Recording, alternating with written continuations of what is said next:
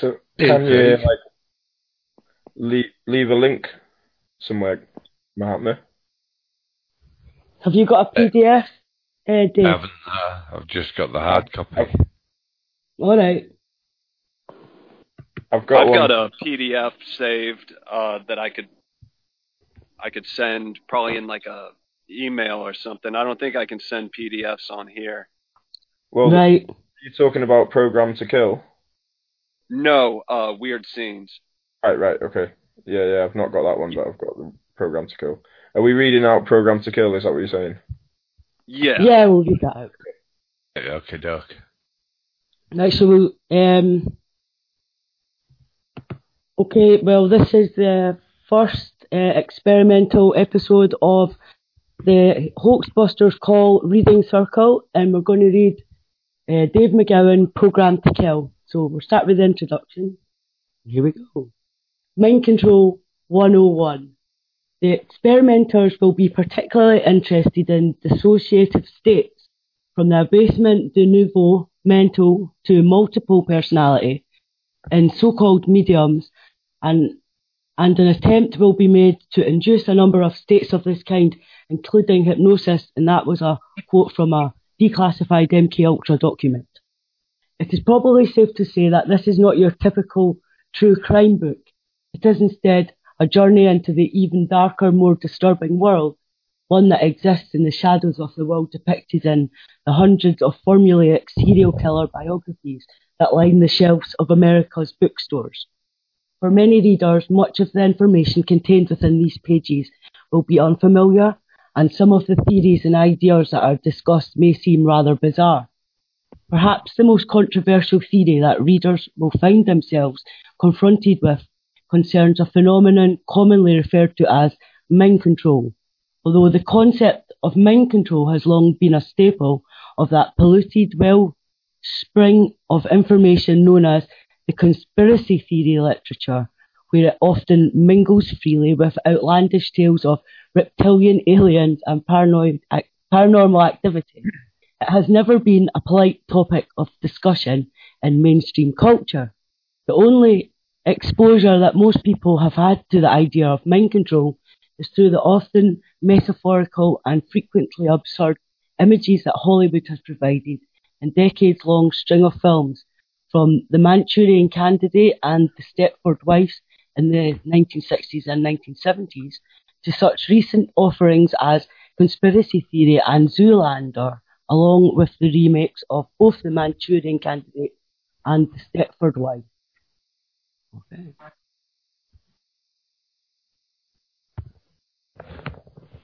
I just watched Conspiracy Theory, that retarded movie with Mel Gibson, like 2 nights ago. Right. And it's been the first time I've seen it in a long time, and it was really interesting seeing how they portrayed someone who they saw as a conspiracy theorist. Right, I've never seen that. Yeah, Mel Gibson plays this conspiracy theorist, and he ends up being right in the end, but they show him, he's got all these problems. He keeps his food under lock and key in his refrigerator, and he's got, of course, the ubiquitous collage on the wall with the strings attached, and he's all crazy, but it turns out he was like an MK Ultra victim, you find out in the end, so it kind of gives an excuse for his craziness, but they still they ridicule him, and they find ways of making it seem, he even says some true things, but they're presented as a total joke. Yeah. That drunk meltdown he had when he got stopped by pigs and stuff. And he was ranting about the Jews. Well, yeah. I think that was a put-up job, or do you reckon it was organic type of... It could be some kind of Masonic hazing or something, Yeah. Mm-hmm. Yeah, I don't know. That it kind of seemed phony, and like Mel Gibson's like still he's back. You know, they acted like he was blackballed for like 10 years or something, but he's making movies again, and I don't think you just not in Hollywood. get to make movies. Yeah, if you are really on the bad side of those people. Yeah. And it kind of fell right after that religious movie and stuff as well, didn't it? Yeah, that's. I think it happened. Yeah, shortly after that when he came out with the Passion of the Christ. Nice timing. Yeah, where I remember there were like stories in the news about how the movie painted the Jews as the the killers of Christ and stuff like they were. That's right. At least the narrative was painting it like they were upset about him making that movie. Good night, guys. But you know that Mel Gibson himself is Jewish. I did not know that. Well, yeah, no. I mean, there are some strong clues to suggest that. Makes sense. So it is kind of like a staged infighting as well. I mean, I still like his movies. I mean, he's a good actor and director, but his dad's a big Jesuit, isn't he? Mm. Yeah. I think was it his dad that was talking about 9/11 being a hoax, or? I think he did. He did, right? He himself did it, or not? Yeah, I think he says things along those lines, but his dad too. Yeah, I see Mel Gibson just like I see Jim Carrey. They're like, they know what's going on between the elites, and they still push to show a little bit what they can, right? I mean, they're controlled as well, right? And they cannot show the full hand, but at least they show some cards. But maybe their public image of their actual supposed characters is an act as well. Yeah, that's spot on. Don't all stage. Just like pressure control. What's that, like pressure release sort of a thing? That's all part of it as well. I don't think they're particularly being like trying to give us any clues. You know what I mean? But hey, Doc, nice to meet you.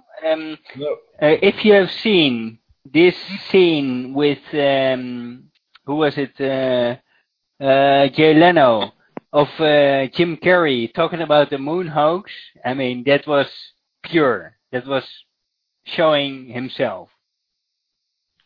Literally saying the people fucking believe this shit. You know? Yeah. Right. And that's not an act. That is real. That is showing a little bit of cards, right? I mean, as far as you can go when you're in this Hollywood scene and all that. But yeah, Jim Carrey as well, and the vaccines and all. He's like said, but like how much that's real? But like you can, in like this first page we've just read. Yeah. Talking about having bits of truth amongst all the absurd. Yeah. Yeah. Yeah, I definitely saw that in that conspiracy theory movie. Should we get started on the next page? Oh, yeah. Yeah, please. Who's next? I will share the clip in the live stream chat of Jim Carrey. But please go on. Yeah, send the clip here.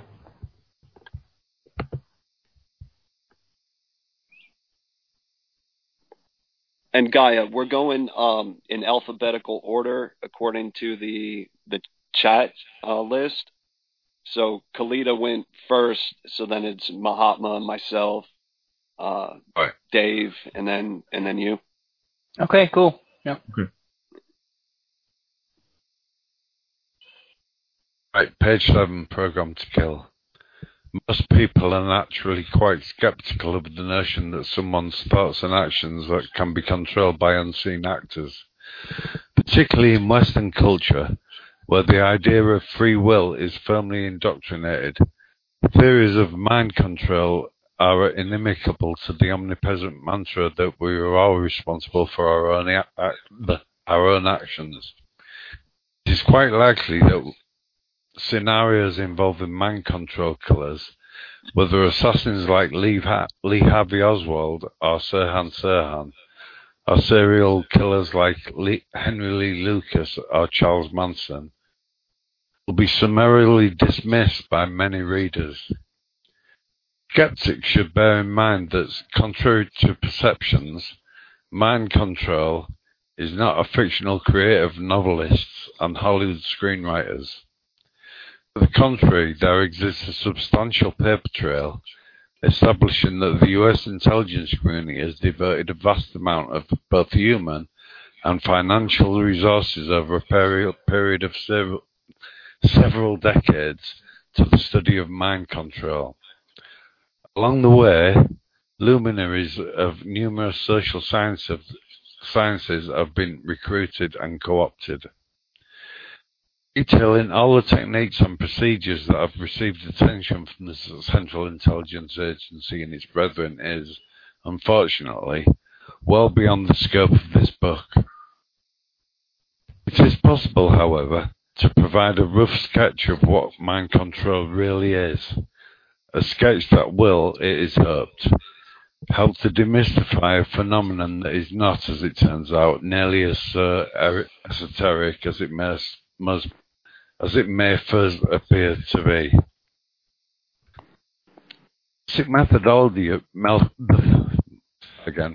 basic methodology of mind control was revealed many decades ago by George Estabrooks, a prominent psychologist hypnotist who worked under contract to American intelligence agencies.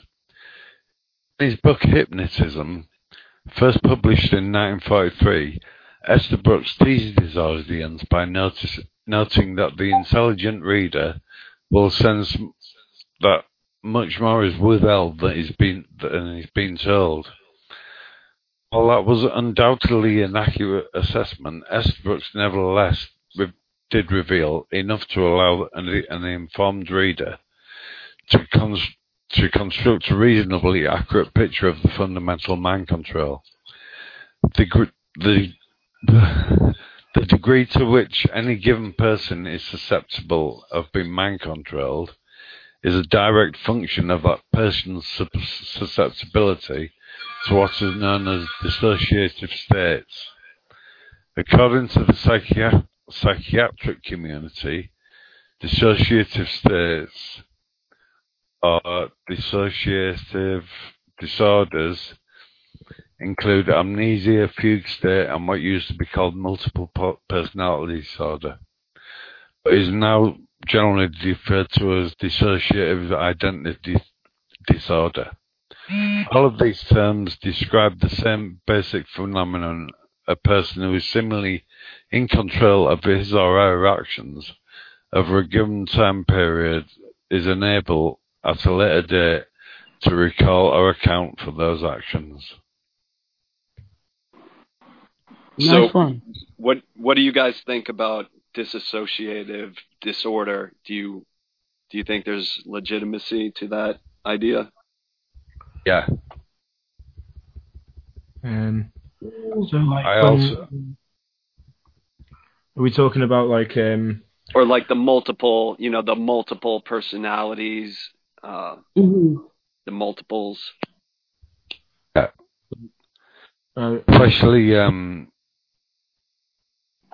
you know Jack, don't you, Dave?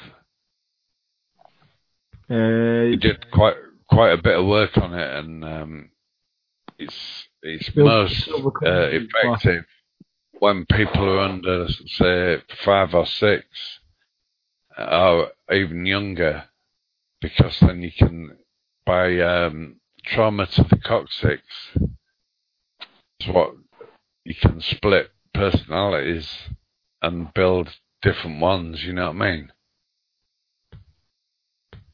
Are you talking They've about got scientific ways of doing different personalities. I know that's true. Like, to what extent they use it, I don't know. So trauma to the... Say again. I know that Coccyx. they are. Toxic. You know, So the bum are you thinking what I'm thinking? sexual abuse. Yeah. As a method of Yeah, that's how brainwashing.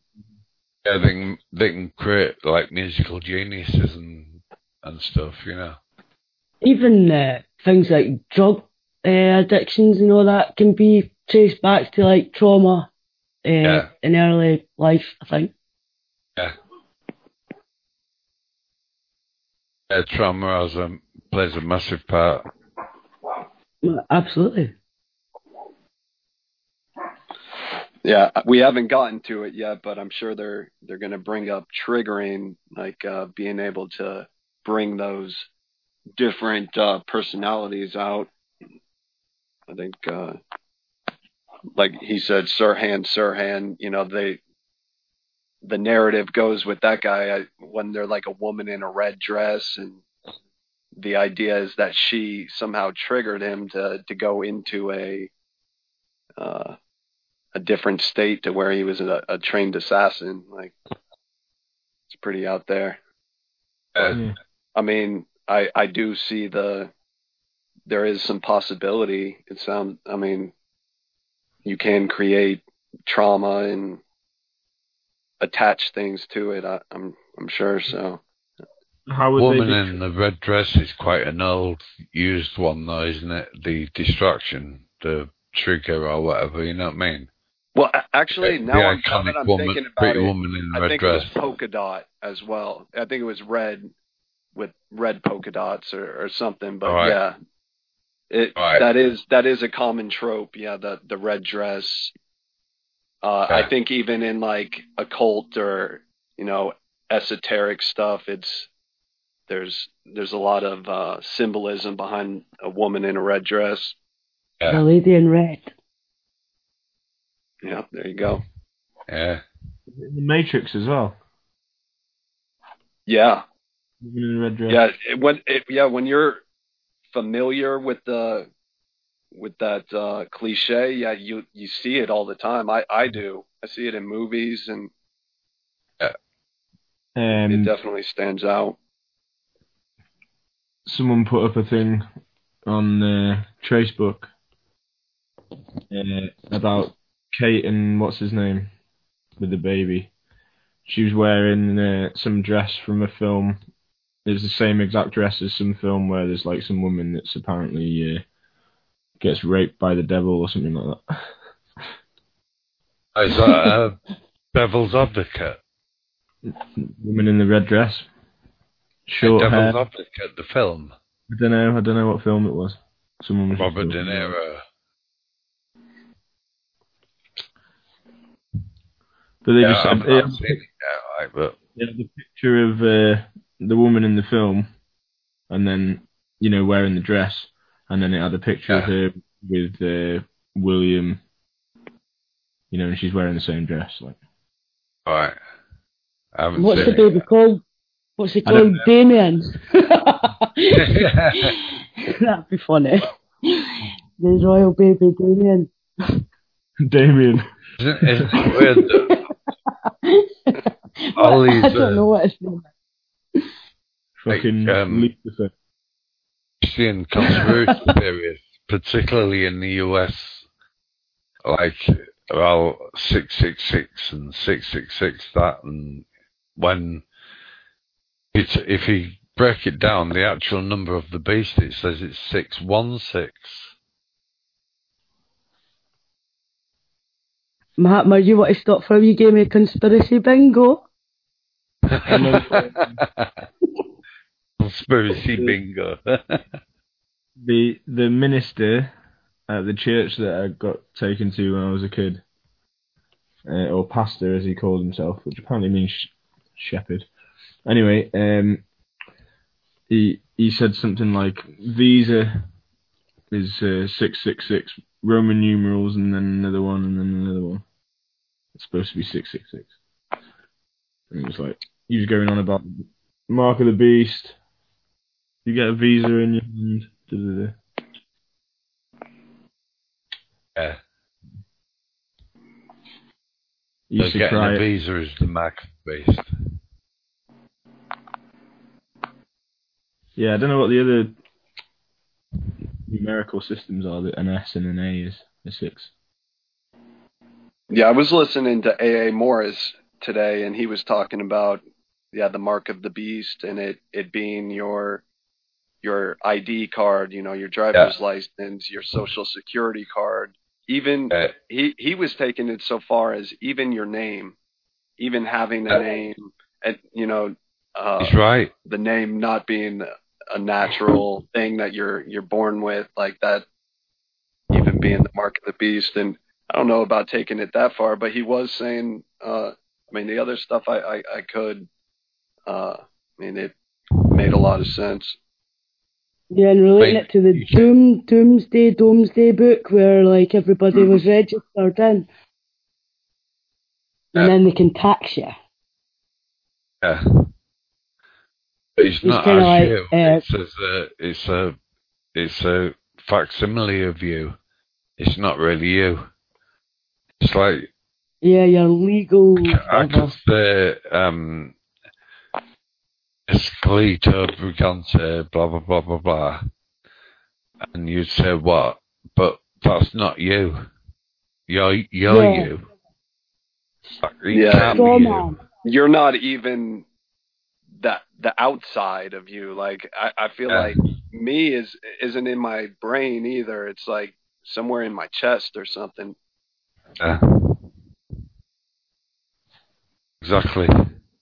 Yeah, like I don't know when you the big emotions, like you feel it there, like you feel things happen on the inside, and I don't know. I think that makes more sense than writing everything on the brain, like science tends to do. Yeah, there's a connection with the brain and the heart and all that anyway. I'm sure that people that get transplants, like, I don't know how true this is, but like people that get transplant, like say a heart transplant, then they take on like characters and memories and that of the people that they got that were the donators. I've heard about this. It's quite interesting. Yeah, how the fuck do you prove that? Like that's people have got hearts of people who were killed in bike crashes. They were martial artists, and all of a sudden they know martial arts. Or they just get really interested in it and all that. Yeah. Apparently. So, like, if it's developed, what about muscle memory? Is it actually going to be effective instinctively? Your heart is a muscle. It's one of the most powerful muscles you got in it. Never stops. Yeah, but with the training, you're conditioning your whole body, aren't you? Yeah.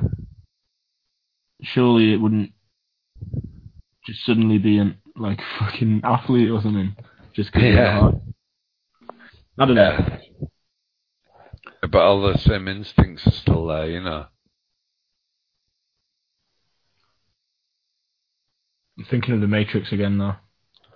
That bit where learning all the different martial arts. That felt good. Give me some more. Yeah. Is that Neo getting downloaded? Yeah. Learning all the different martial arts and that in seconds. Yeah. Whoa! I know jujitsu.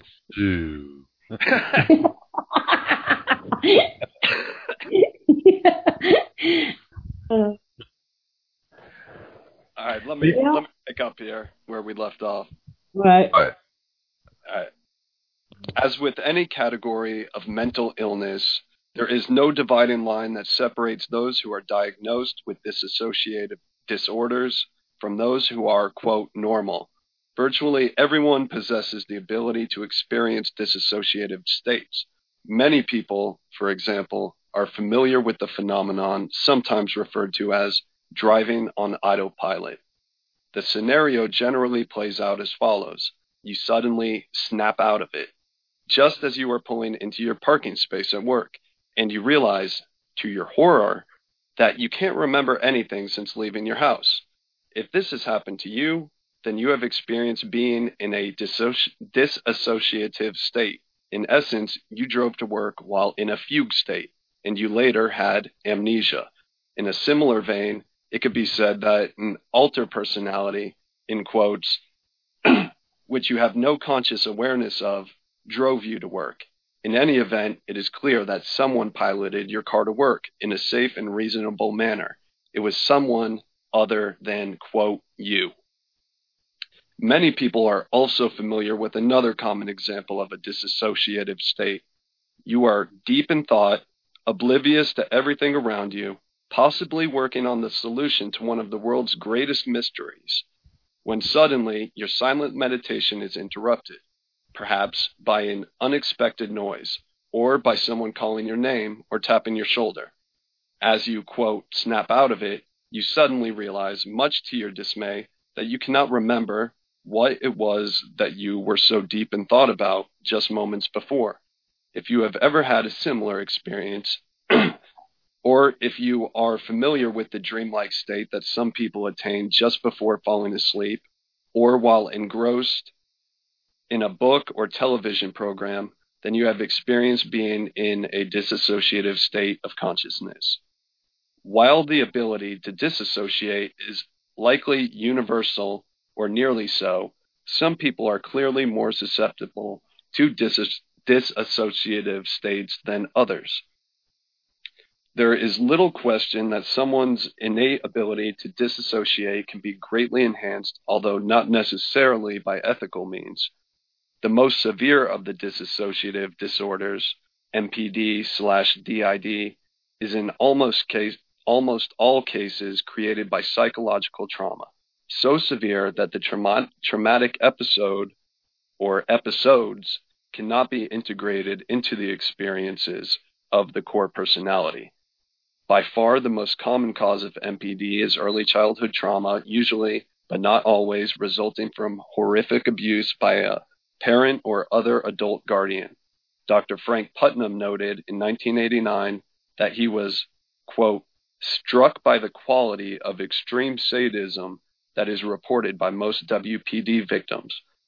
Many multiples have told me of being sexually abused by groups of people, of being forced into prostitution by family members, or of being offered a sexual enticement to their mother's boyfriends.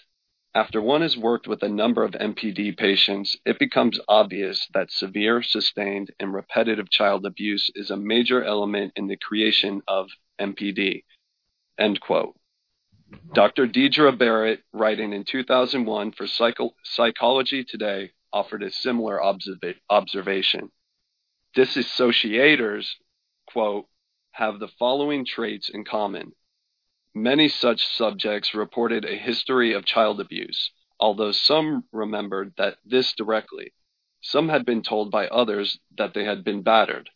Other dissociators who had not been abused had suffered childhood traumas such as prolonged painful medical conditions and, before the age of 10, experienced the deaths of their parents, end quote.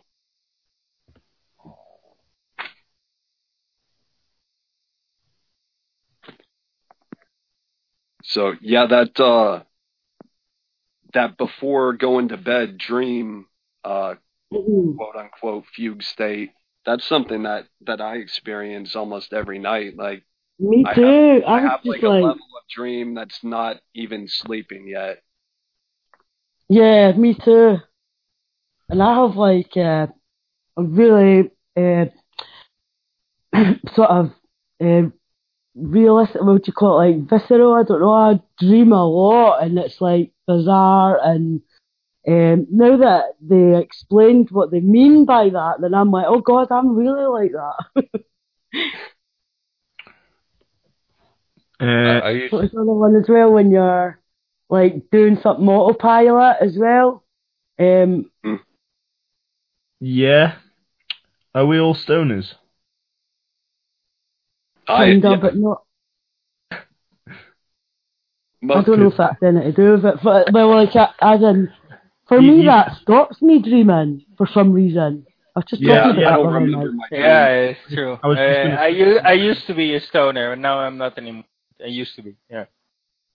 Yeah, I get sort of feel like I've walked home or something and on another somewhere else, something like that. But it's hard to tell because smoking weed.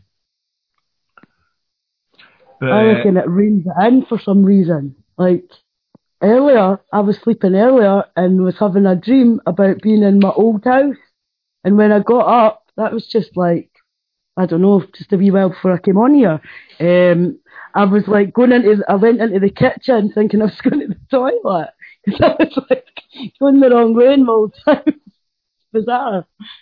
That's what I was about to say. I end up stood in the kitchen thinking, what the fuck have I come in here for? Oh, yeah. I know that thought. yeah. What I would say is interesting from Dave McGowan's stuff. It's this multiple personality disorder is both in like, let's say, the victim of abuse and so, and I totally see that, but also in the aggressor. Yeah. Right? I mean, they also they rationalize their own behavior, saying, "Yeah, it was not me." Right? They're like Donald Trump can say, "Yeah, I said I would build a wall with Mexico, but that was not actually me." Right?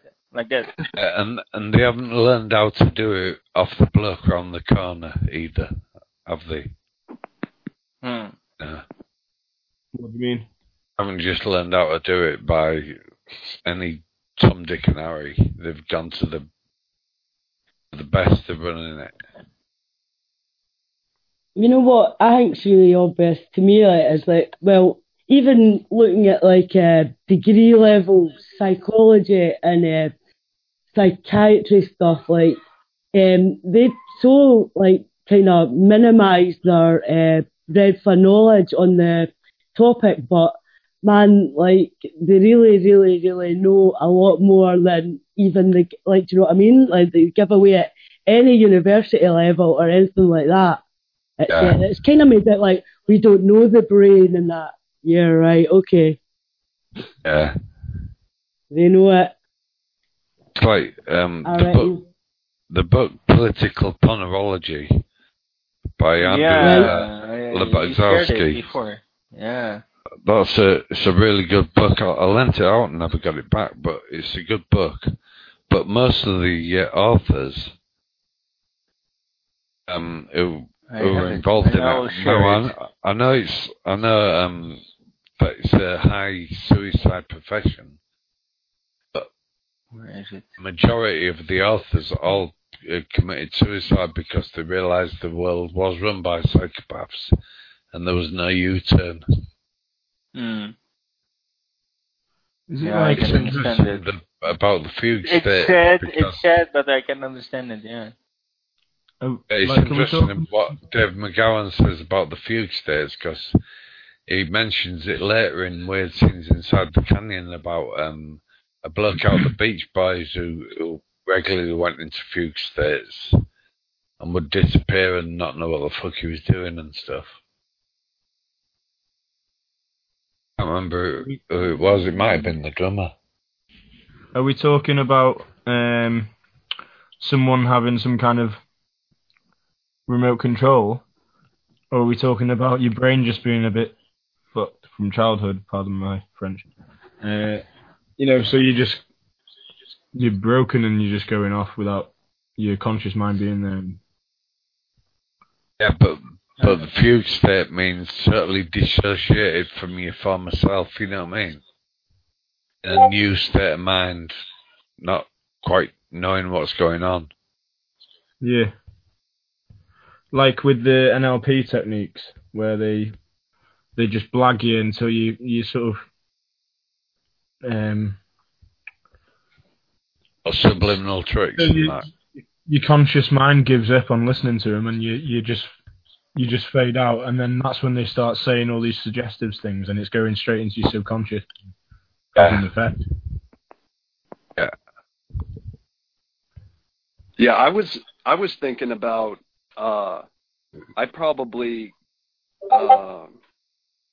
go into an autopilot mode the most when I'm at work, and just going into like a fugue state where I'm just doing the job, not even thinking about it. Yeah.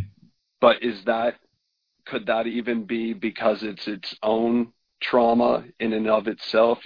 Being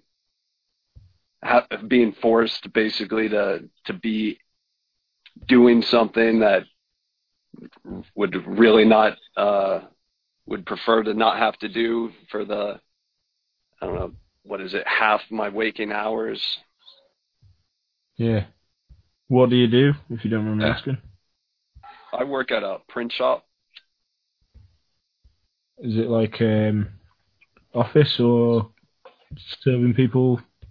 Yeah. I've done construction and been outside, did a lot of that, but yeah, now I'm inside and in a like a warehouse mostly. Yeah. But yeah, if you're familiar with what's that Dead Kennedy song? I'm trying to think of how it goes.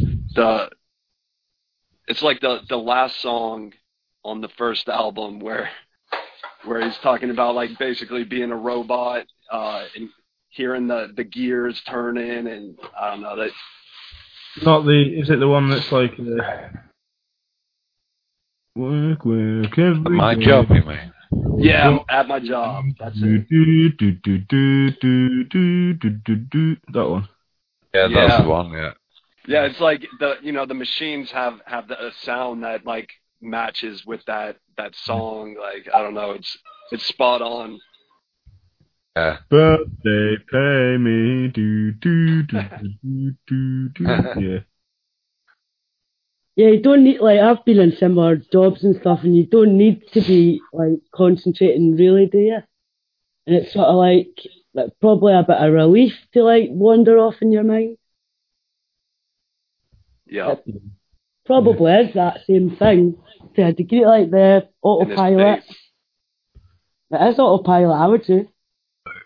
If I'm sparring or something, I do much better if I just go into autopilot and don't really think about what I'm doing. It just comes more naturally and quicker, you know. And harder to read from the opponent. Yeah. This what he said about driving to work. Yeah, that's I recognize that. You familiar think back and huh? How did I end up here, right? And, Yeah. You know you did it, but still, yeah, it's not conscious. It's just routine.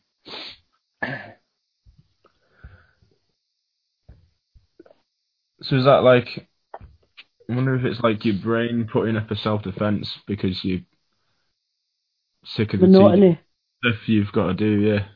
So you're just like, think about something else. I don't know.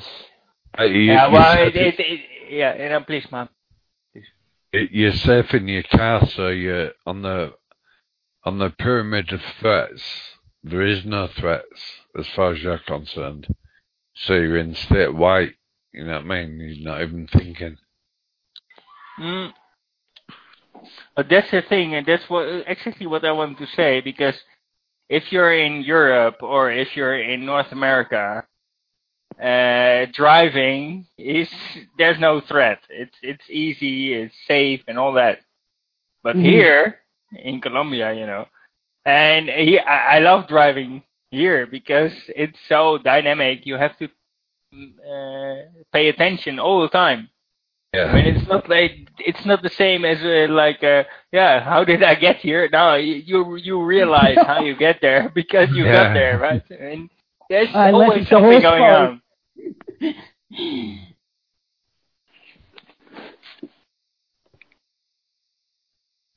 But yeah, I've driven in Europe, and it's much more, let's say, boring there. Yeah, I know. Yeah, everything's signposted and everybody's like, I don't know, polite and sort of, you know what I mean? That way. Yeah, everybody is. It's like a robot. I mean, if you look at the traffic, also, if you look from a distance to the traffic, it's like robotic, right? Even here, it is like that. Like an ant's nest or something.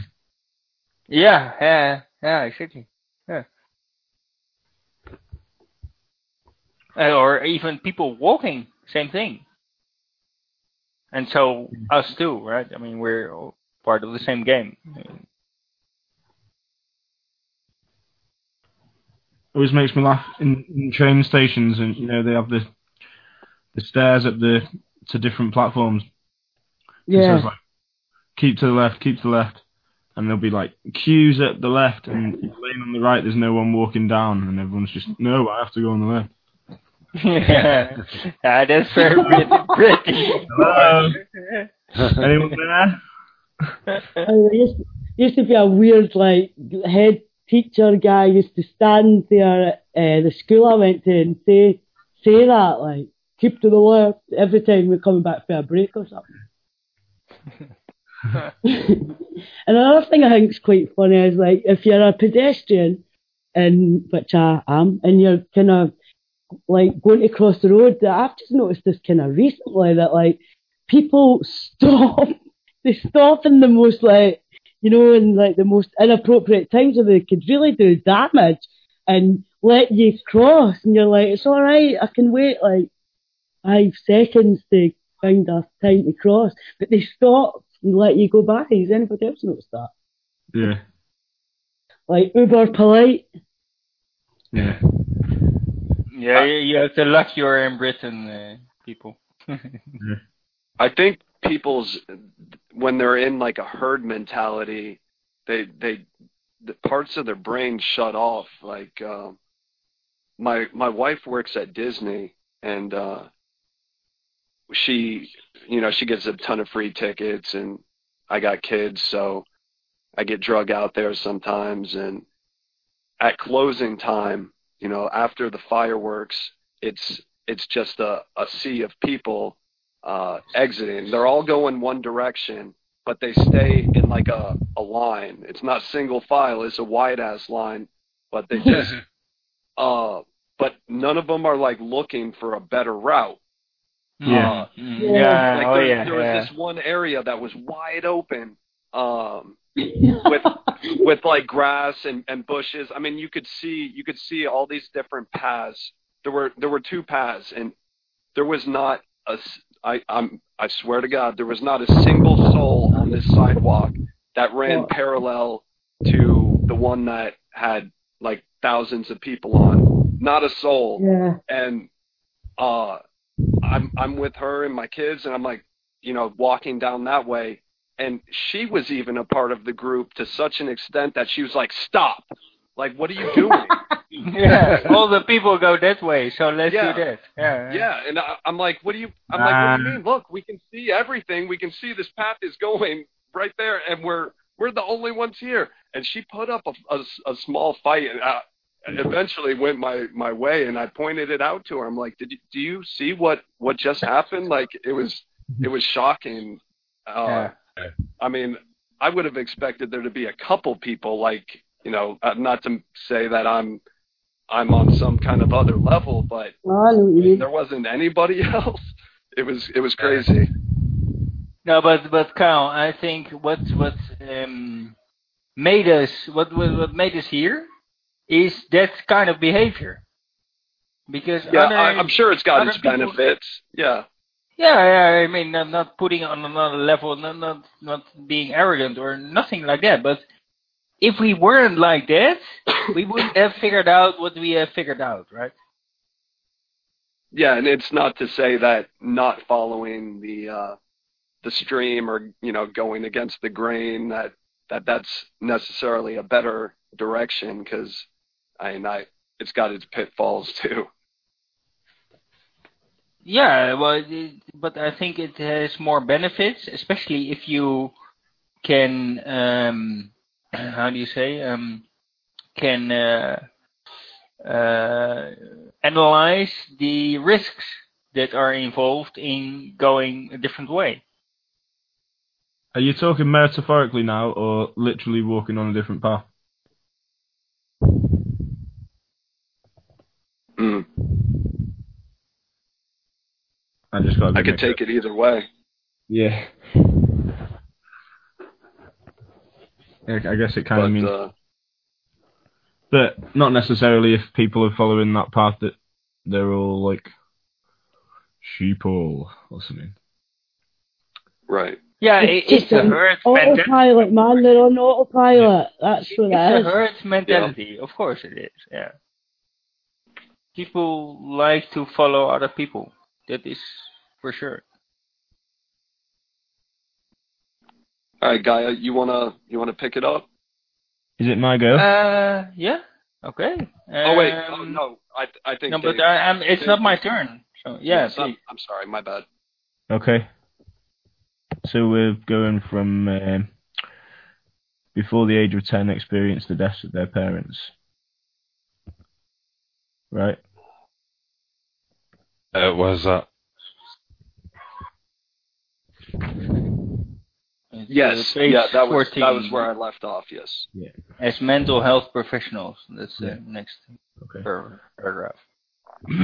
Right. As mental health professionals have long recognized, the normal human reaction to highly stressful situations is what is known as the fight or flight response. Children, however, typically lack the ability to either fight off or flee from their attackers and abusers. This is particularly true, of course, for very young children. The human brain, that wonderfully resilient organ, therefore reacts in the best way that it can under the circumstances. It allows the child to mentally flee from the situation. When the abuse of an extreme nature, the brain's response is to build a virtual wall around the traumatic experiences by creating a separate and distinct alter personality to deal with current and future episodes of abuse. Although MPD/DID is a disorder listed in the DSM-4, the veritable Bible of the psychiatric community, the public generally looks upon the notion of multiple personality with a healthy dose of skepticism, a skepticism encouraged by a news and entertainment media apparatus that generally mocks and ridicules the condition, and by a not insignificant number of psychologists and psychiatrists who deny the existence of MPD/DID, strangely enough, many of whom visible and vocal members of the denial crowd tend to be psychologists and psychiatrists who've received funding from the CIA. In November 2001, researchers in Melbourne, Australia, conducted what the Herald Sun described as a world-first study of multiple personality disorder. The goal of the study was to help resolve the dispute within the mental health community. Conclusion reached by the researchers, at least one of whom had been skeptical of the disorder, unquote, before working on the project, was that individuals who, quote, who suffer multiple personality disorder are not faking their alter egos. The study involved comparing the brainwave pattern of people claiming to be suffering from the disorder with the brainwave patterns of actors portraying the condition. While the actors gave, quote, outwardly convincing performances, unquote, the researchers found that there, quote, distinct changes in the brain of sufferers as they switch personalities, while those changes were not detected in the brains of those who were just acting the part. Shall I go on? Or? Yeah, you're alright. Yeah. Yeah. Well, that's so strange that is really like this stuff. I was listening to podcasts and stuff on YouTube once by, I can't remember the guy's name, Gabor something, Gabor, and he was talking about addiction. And it's Gabor Mate. Gabor Mate. Yeah, he's a great guy. And it's all he's the same. Hungarian guy. Yeah. Childhood stuff and the how they deal. It's all the same as this, and it's like a drug addiction. Yeah. Yeah. So it's like our first, most primal self-defense mechanism. Yeah, makes sense. And it could put it really even down to it was down to like a questionnaire where it was like say, I can't remember what the questions were, but it wasn't that many questions, like 10 questions were in this questionnaire. And it's stuff like, I don't know, were your parents in jail and stuff like that? And there was like 10, and if you ticked like so many of these boxes, well, you're going to have problems with drugs when you're older. You know what I mean? And it's like, it seems like the exact same thing as what that page was just talking about there. Ivor, Dave. Sorry? Ivor. Ivor. Yeah, was he that creepy guy? He was diagnosed with DID, he told me. Was he the one that drove us up to Scotland that time? He was the one that he painted as a backdrop and stuff. Yeah. I remember. Somebody you know's got DID? Yeah, he was diagnosed DID.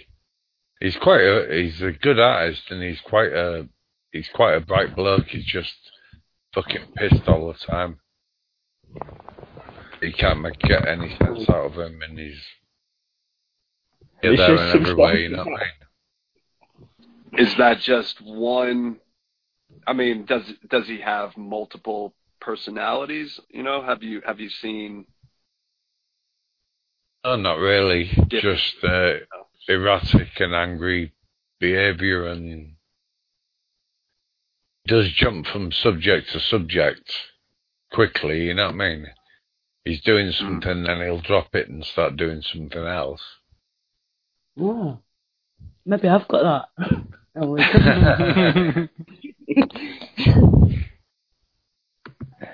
I don't think I've ever met anyone. Yeah, I have seen my second best friend. You know, I have two best friends, my Dutch and my German one. And the German one, he was in a psychosis of smoking too much weed. Well, not that it caused it, but that helped in getting it, right? And he was completely not himself anymore. I mean, I couldn't recognize him. It was pretty scary to see that. Even physically look different. Like no, physically yes, but what he was saying was like, man, yeah. I know you completely different, and this shocks me. And I didn't say anything when it happened, but later he said, yeah, okay, I was in a psychosis. And what the fuck? It's the first time I saw that.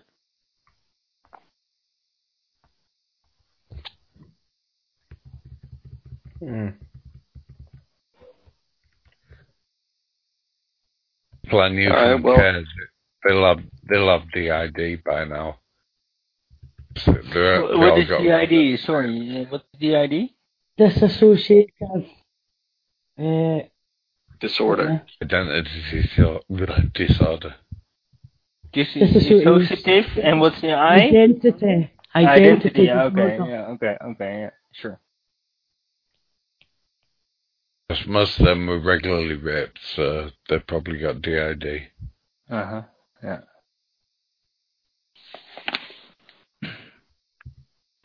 Seems to come mainly from trauma to the coccyx. That's why what he says about give me a child before he's 7 and I'll give you the man. What he says about children being abused, they create a new personality or a dissociation from their own trauma. Yeah, it makes sense completely. And they can create multiple personalities, you know. Yeah, to just not have to deal with what you've experienced. Yeah. And same with soldiers in a war, right?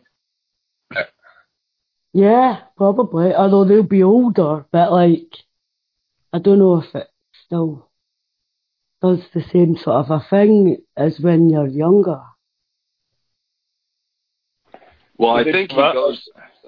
Dave McGowan later goes into the Phoenix program, and from what I've heard of that, it was like the most heinous kind of acts that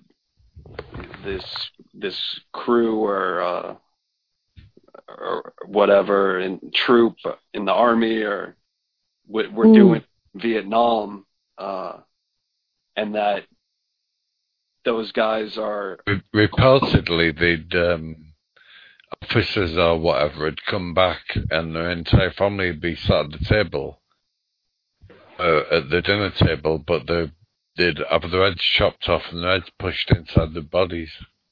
Fucking hell. Jeez. Yeah, I think he goes on to say that the serial killers were a part of the that it was just another operation spun off of the Phoenix program, like the Phoenix program brought to the States. It's like MK Ultra or something. Yeah, I mean, these guys have to be highly traumatized. I mean, I don't know. I guess we'll figure it out when we get there. But yeah, I was kind of thinking it was going to go more along the line of theatre, but that's what I thought. But maybe. Yeah, I think it might be more of a psyop. Like I think he does say that people got killed, and it's not hashtag nobody died, nobody got hurt. But we can choose to talk about it that way if that's how we see it. I'm just wondering how many of them were real and how many were media driven. That's the question. I think there is some reality to it, but the ones who were shown in the media and boosted big time, those are scripted. But there must be something. I mean, there are so many strange personalities, right? I mean, it can happen. So many people. Opportunity is there. I read these stories about this guy in, I think it was Ukraine, who ate his victims and so. And yeah, of course, that is probably scripted, but there can be similar cases in those communities.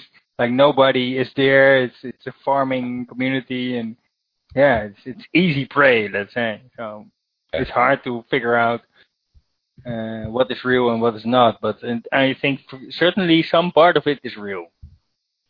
Yeah.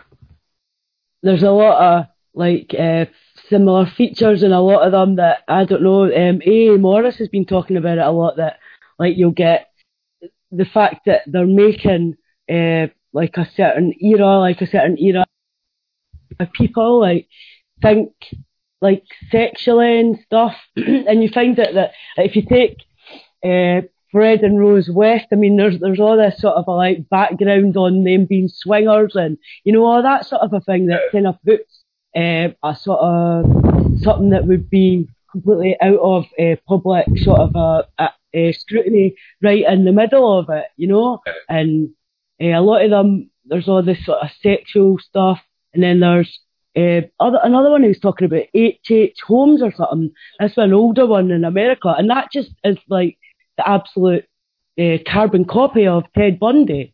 He was handsome, he was intelligent and all that. It's just the same script rolled out again, Right.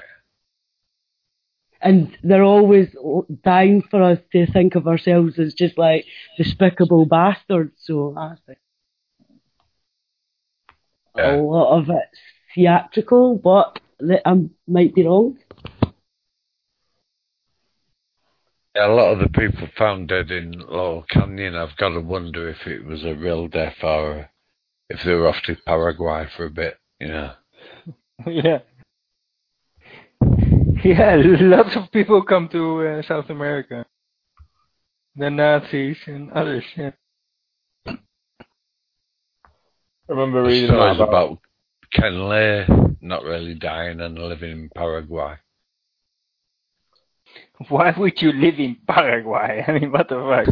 It's a shithole of South America. If you got loads of money and it's warm. Ken lay low. Well, I would buy a house on the beach, but okay. Is that what happened to Hitler then?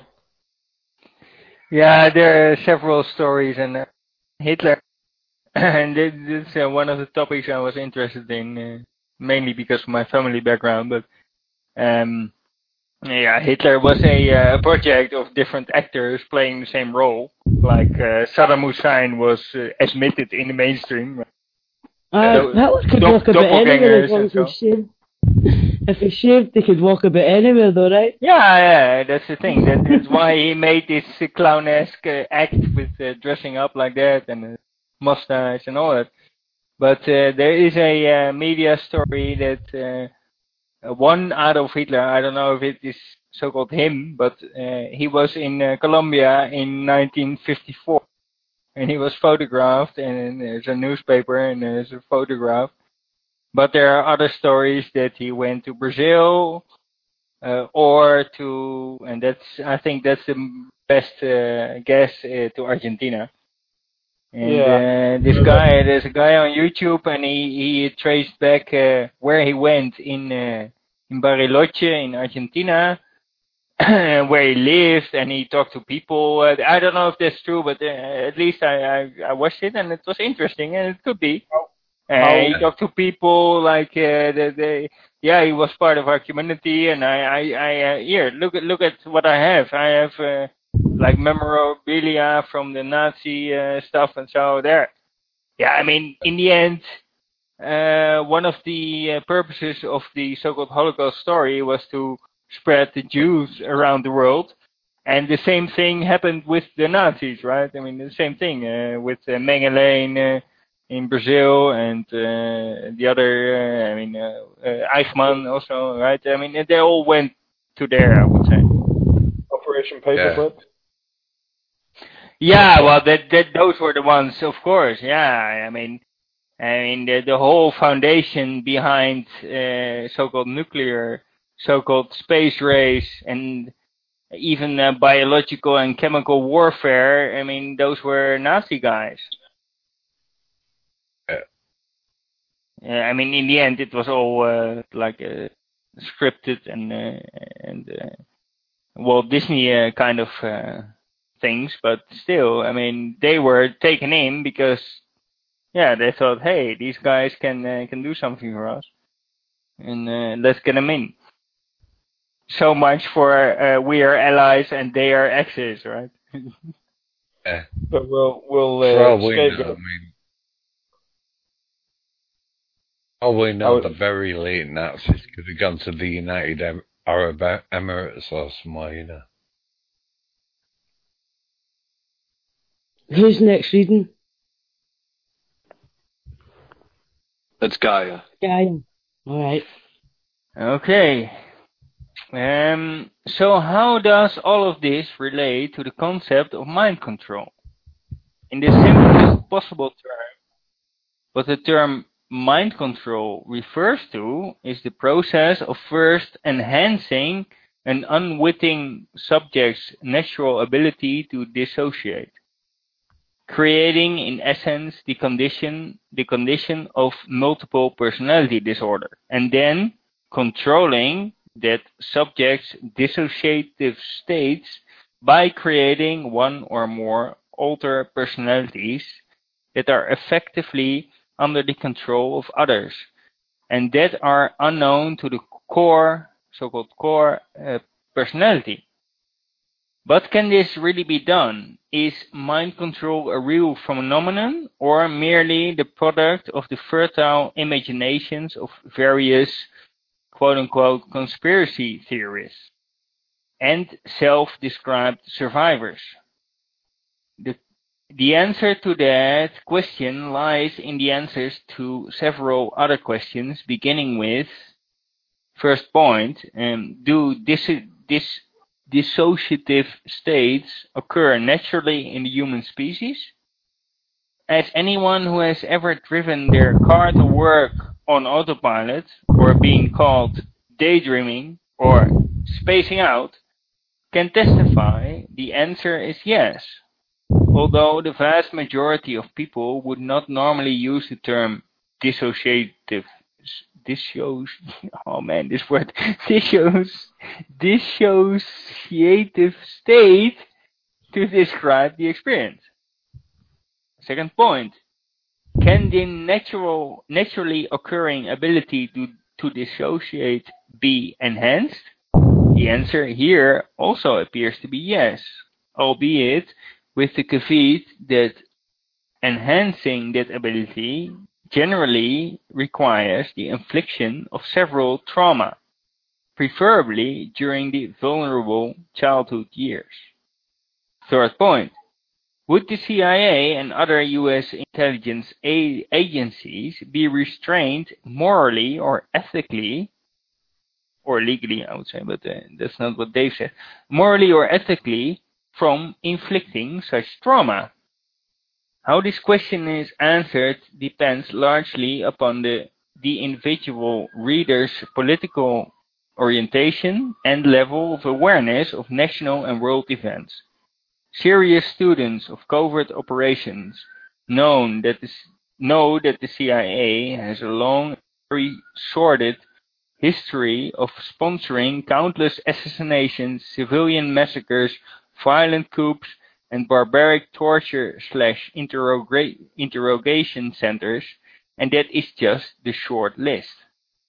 This bloody and very well documented record suggests that there is little, if anything, that the CIA will not attempt to justify in the name of so-called national security.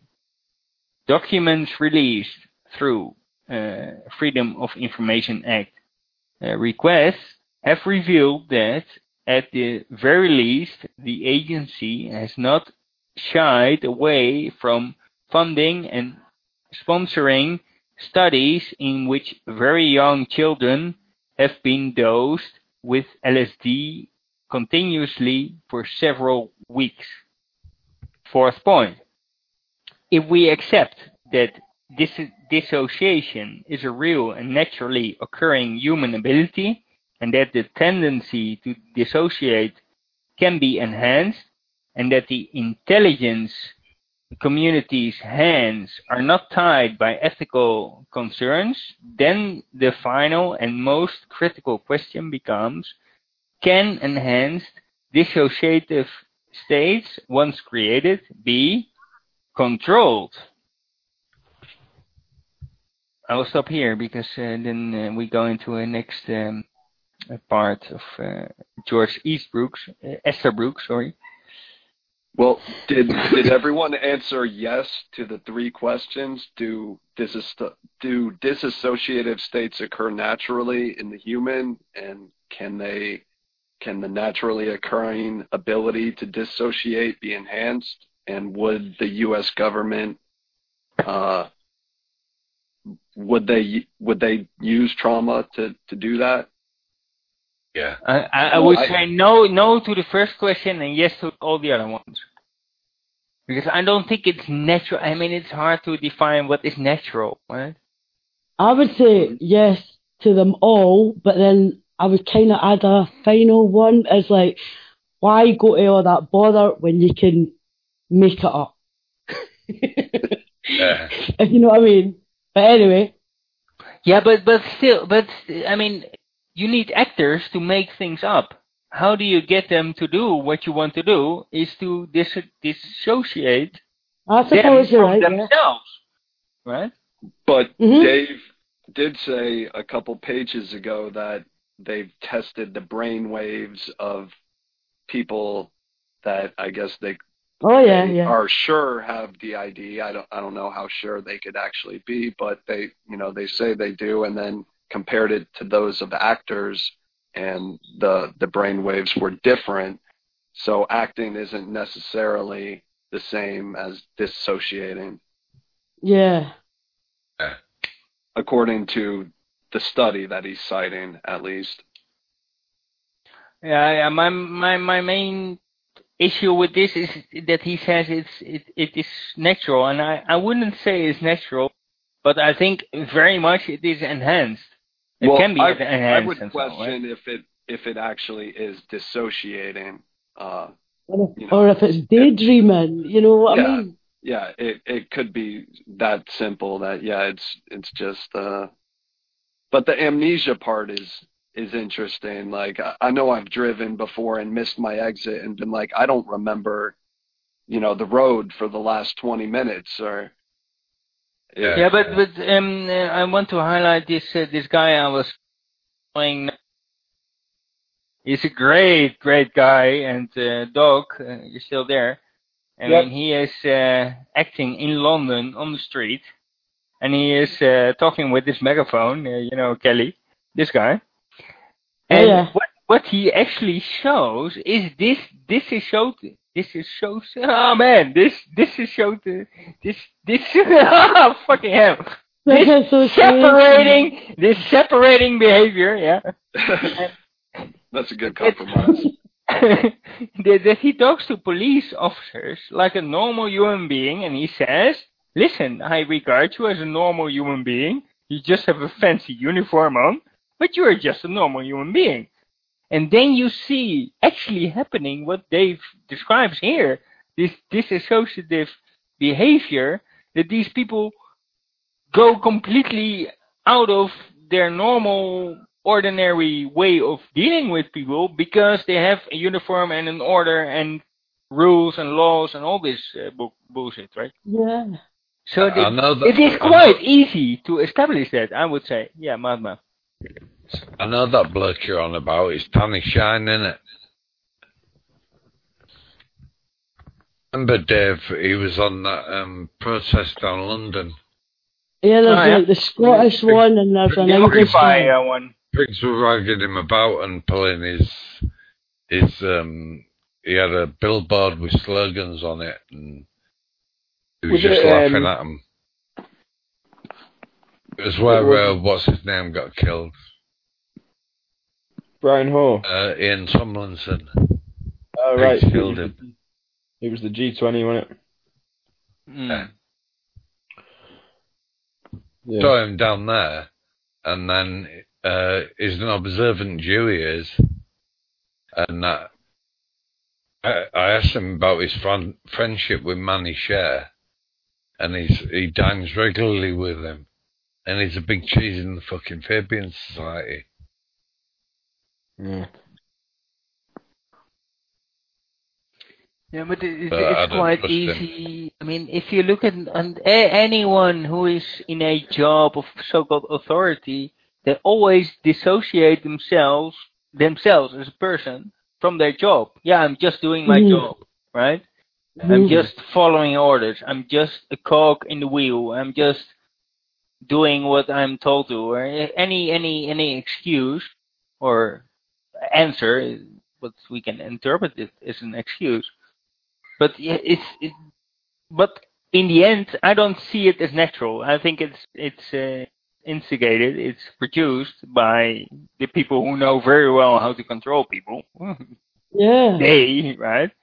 But I don't think it's natural, because if you are in a natural farmers community and with children, I mean, children are not like that. Children, I find a very good example. I mean, Kyle and Mahatma, you know much better than me.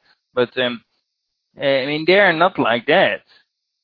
So that is what I would say is natural. So when Dave says, yeah, it's natural and it's enhanced, I think it's unnatural and it's pushed more than natural. There was that's a good point. There was a homeless shelter in Liverpool. I think it was called the Bank of Love or something like that. And so it was like an old bank building that hadn't been used for like 10 years or something. And these squatters had got in there and opened it up to the homeless, and they were feeding like 60 odd people every day and giving them somewhere to sleep. And it ran for about 2 weeks, and then the police turned up and tried to evict everyone. But because it was a bank building, they got big doors, and you know, and people got wind of the police trying to evict him, and I was living there at the time. A load of my friends, we all got down there and tried to get in the way, and you know, and there was these couple of coppers stood there, and they were just stood like the entrance to where we were blocking it. There was about 30 of us stood in the way in front of the door, and then there was these two coppers just stood there, like, just right in front of us, and everyone was like, you know, saying things to him and stuff, and they just switched off, you know. And I said, I'm going off on one here, sorry. I said,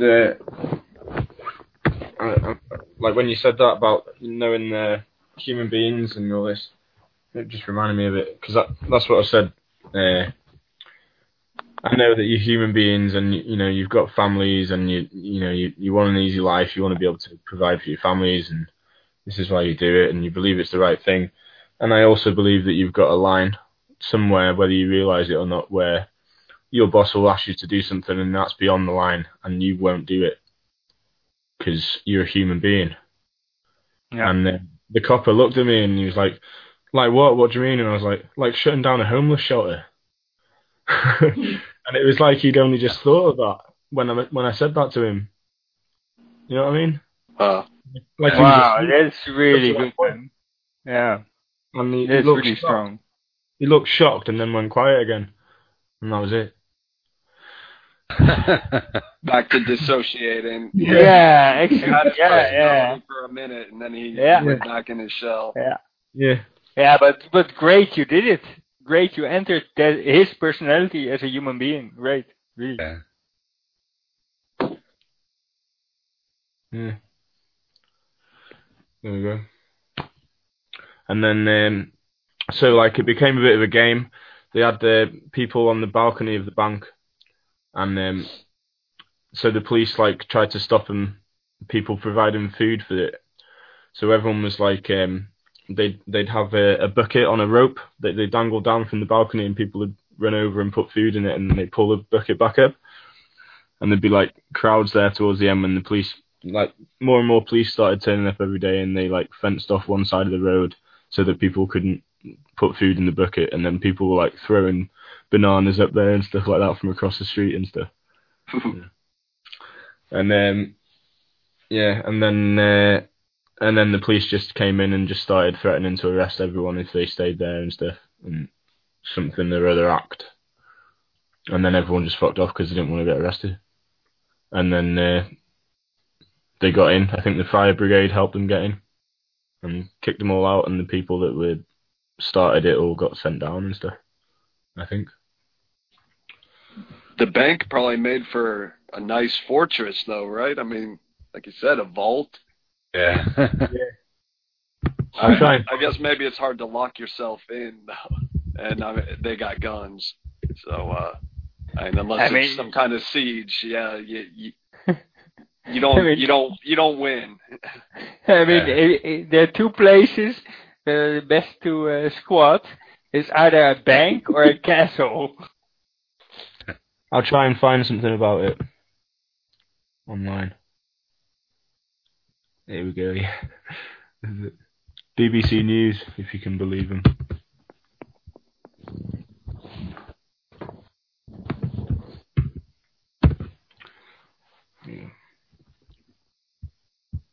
Yeah.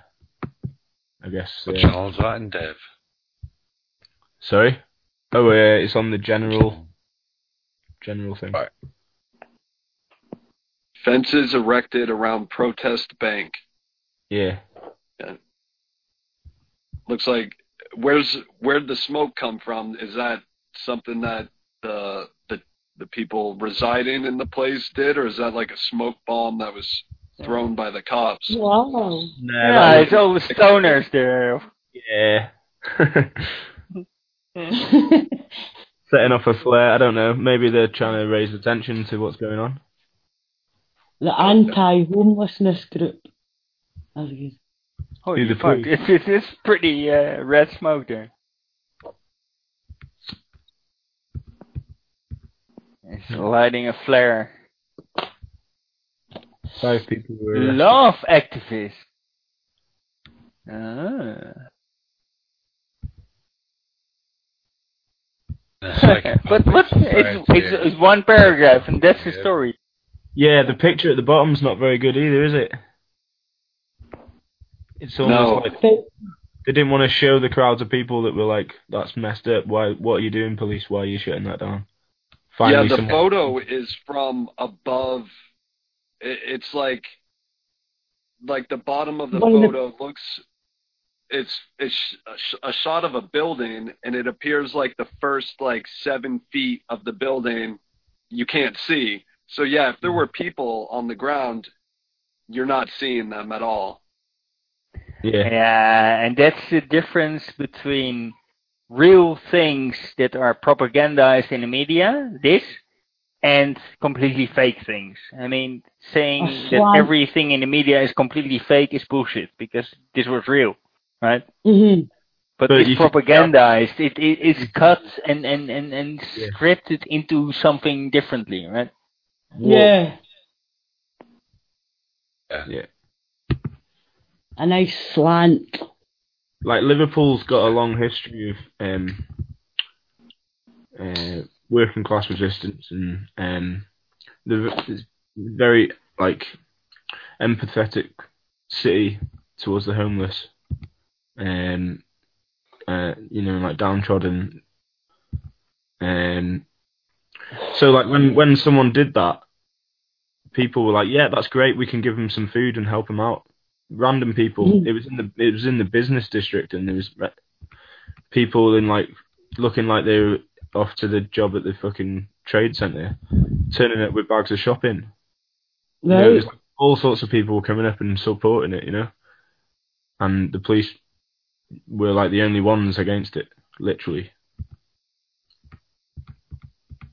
It's quite funny that this is on Castle Street. The best two ways to hide is a bank or a castle on Castle Street. But it's such a short message here, BBC. Yeah. It shows they cannot spin it otherwise, right? I mean, if they can, they write a 10-page story, but they cannot. Yeah. All right. Yeah. Up next, Kelly, you. Okay. So we got to Estria. So George Estabrookes was clearly convinced that was indeed the case. He claimed that once a person's core personality had been split, it was then possible to control one or more of the alter personalities without the conscious awareness of the primary personality. This process, according to Estabrookes, allowed the intelligence community to create super spies, unwitting agents who were willing to follow any orders unquestioningly. Among other duties, these super spies were made ideal couriers, since they could be fed sensitive information while in a controlled dissociative state, and thereafter have no conscious awareness that they were transporting important data. Even under torture, the super spy would reveal nothing, for as far as he or she was aware, there was nothing to reveal. Someone at the receiving end who was familiar with the super spy's programming, however, could readily extract the information, after which the super spy would remain blissfully unaware that a mission had been successfully completed. As dubious as Estabrook's scenario may be at first, it is not so very different from the common phenomenon of driving on autopilot. So let us imagine that you have managed once again to find yourself at work with no idea how you got there. You can remember nothing beyond pulling out your driveway, so you decide, out of curiosity, to pay a visit to a skilled hypnotist. And I don't know whether to read that, but I'll read it in a minute. Who succeeds in putting you under, so to speak, while in the hypnotic trance, another term for a dissociative state. You would be able to relate to the hypnotist and anyone else in the room all the mundane details of your drive to work. Once brought back to a normal state of consciousness, however, you would still have no conscious memory of your drive to work unless instructed otherwise by the hypnotist. You would have served, in essence, as a super spy, and all that is missing from the equation is the element of control. And there's a little side note about hypnotism. It says, hypnotism is another phenomenon that is regarded with considerable scepticism by both the general public and the scientific community, although there are signs that that is beginning to change. Despite its long history, scientists have wondered whether hypnotism is a genuine psychological state or a gimmick, noted the National Post. But recent research shows it causes measurable changes to the brain. A number of mainstream media articles in recent years have begun to acknowledge the effectiveness of hypnosis, especially as a means of pain control. Lamaze childbirth techniques, for example, are really just a form of self-hypnosis. Psychology Today noted that hypnosis is not an all-or-nothing phenomenon, but rather a continuum. Most people can be hypnotized to some degree. The question is, how far? The same can be said, of course, of the ability to dissociate, which largely determines susceptibility to hypnotism.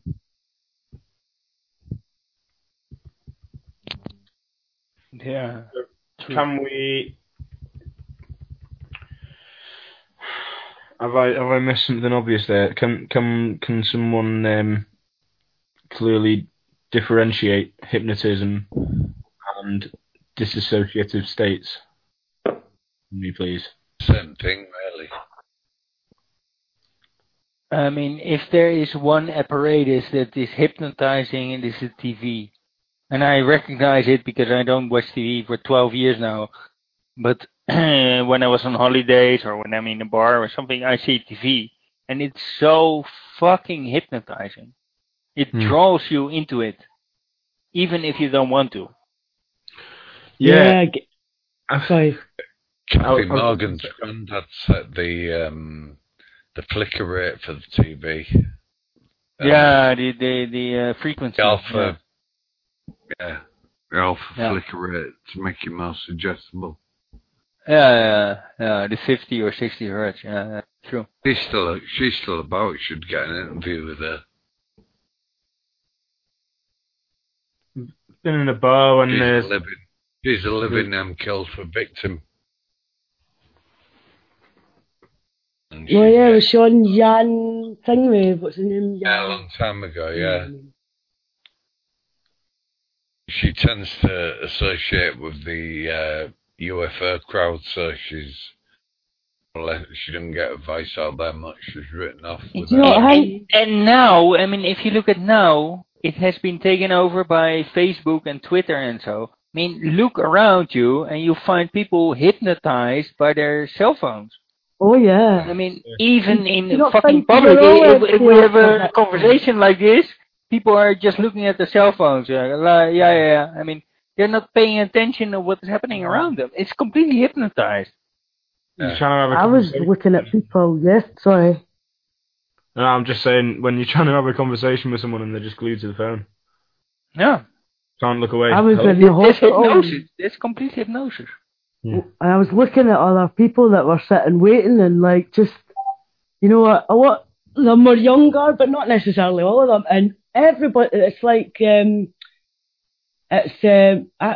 looks like there would be sort of traumatic, it would be a traumatic experience to be separated from it. Yeah, it looks like that. Exactly. Yeah. Don't disturb me from my virtual friends. Yeah. And it's sort of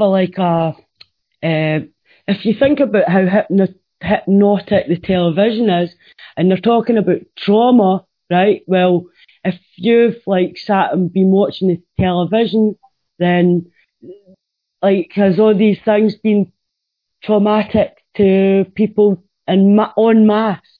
You know what I mean? So is everybody not a freaking MK Ultra victim? Yeah, and on Facebook, and I haven't heard anyone else, probably other people have said it too, but I think Facebook is even more dangerous because on Facebook you normally interact with your friends, so you're in like a friendly mode, like you trust people and hello, I'm in Barcelona and I post a picture of Barcelona, right? I mean, like that. But then, 1 second later, you get a message, there is a terror attack in Barcelona. So you are in the same mindset, and you still believe you're still in the trustworthy friend mindset, and then you believe that story much easier than if you would actively have to switch on the TV and search for a channel where you find the news, right? And now it's coming It onto can your be plate, sort of a... just like your friends' stories are, and just like people posting pictures of dogs and cats and so. I mean, Yeah. you know. I've noticed that I've not been in there very much at all since getting addicted to Discord. But like I went in the other day, and there was a new stuff that I hadn't seen before, and it's basically like, I can't remember the name of it, but it's really featuring on the main frame of like timelines and stuff, and it's all about that. I'll need to go back in, and it's like a citizen safety check freaking thing. Honestly, it's mental. And where is there an emergency in the world and people can like volunteer to go and help and all this crazy shit. Like, there's a few mental things I've noticed about Facebook, like. Yeah, and the thing is, it works the other way around, because what we see now in all these stories, I read only what I see here via these channels, but then you see people quoted from Facebook, pictures pulled from Facebook, you know, and Facebook has become the number one source for journalists, who get their data from. Only when it suits their agenda. Sorry? Only when it suits their agenda. Yeah, of course, yeah, sure. Yeah.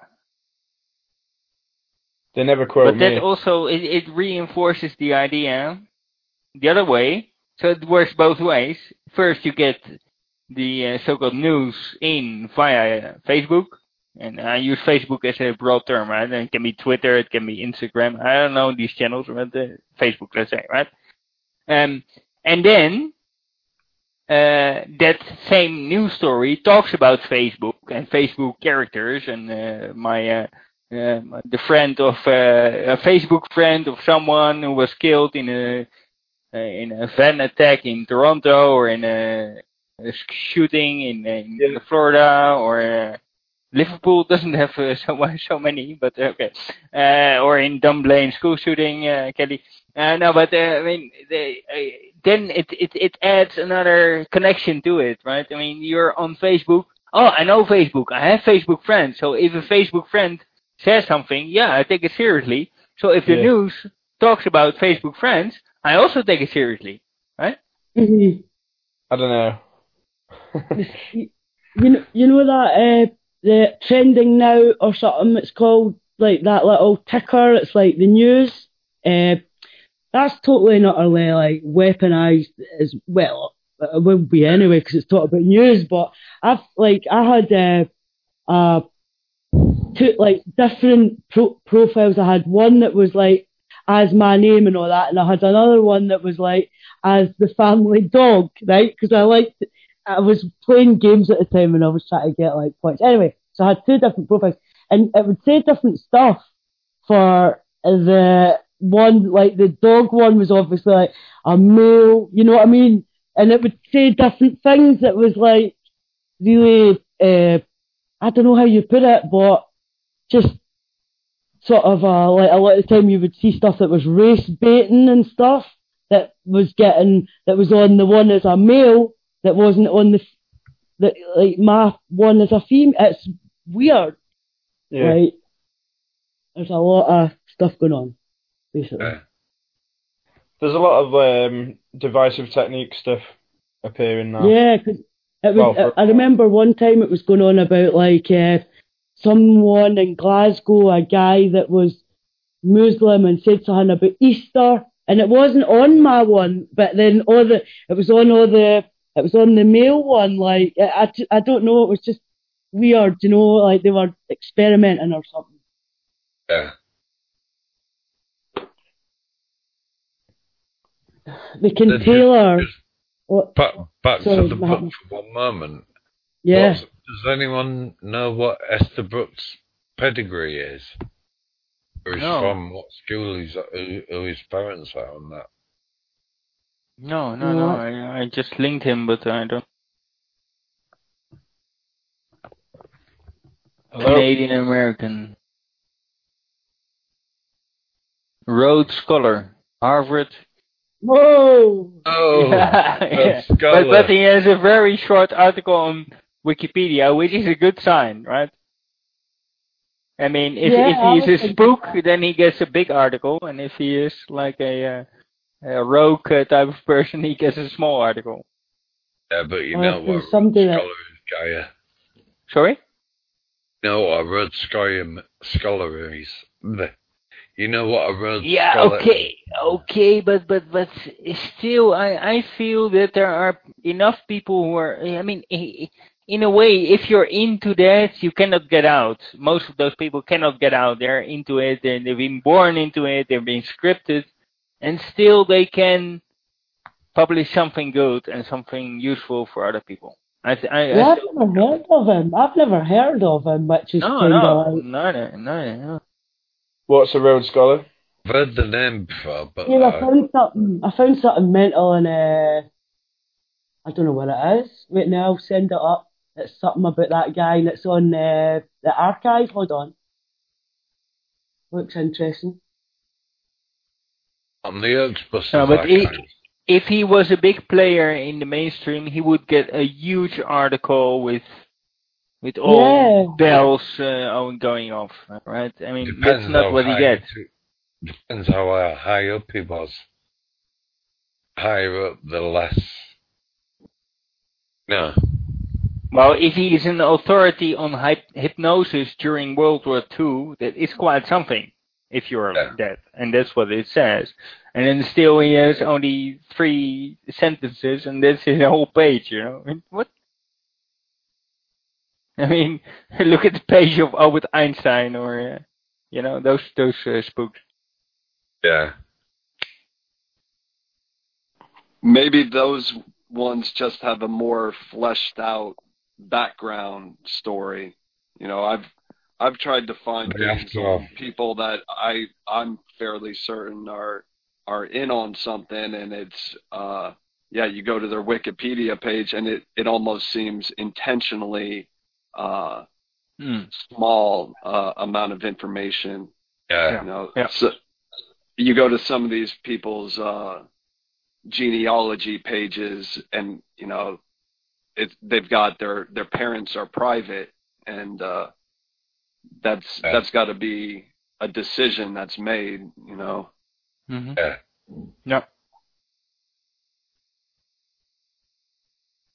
Yeah.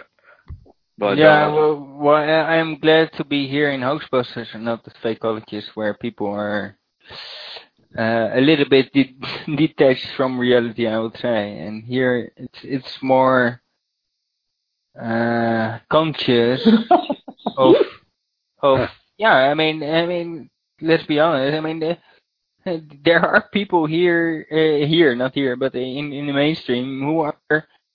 Yeah, they don't play along the agenda that well, so they won't get the fame and money and power and everything that the horrors of the elites get.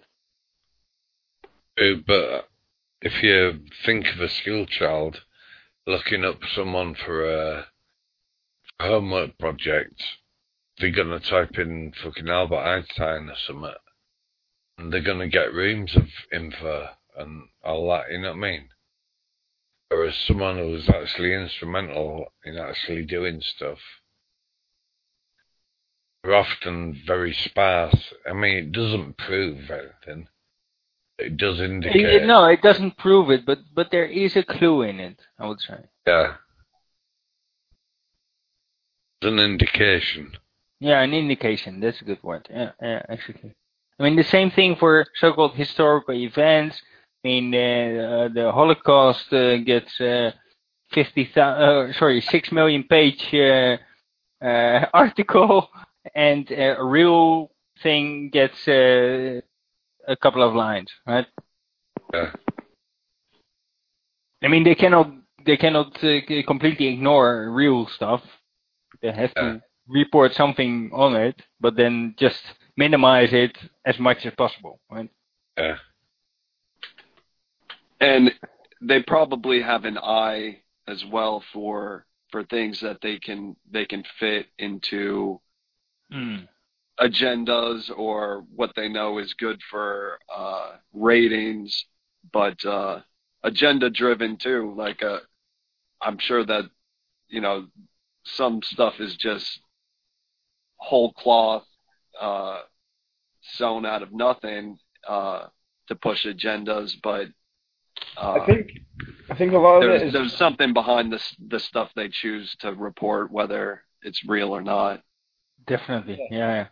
Even if it's like seemingly completely irrelevant, non-important, not even a world event kind of thing, but just like stupid stories, like some young petite woman in like Sweden.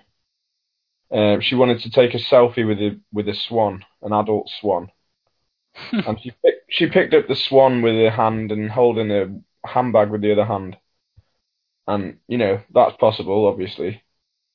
And the swan was reportedly dead from shock. Oh.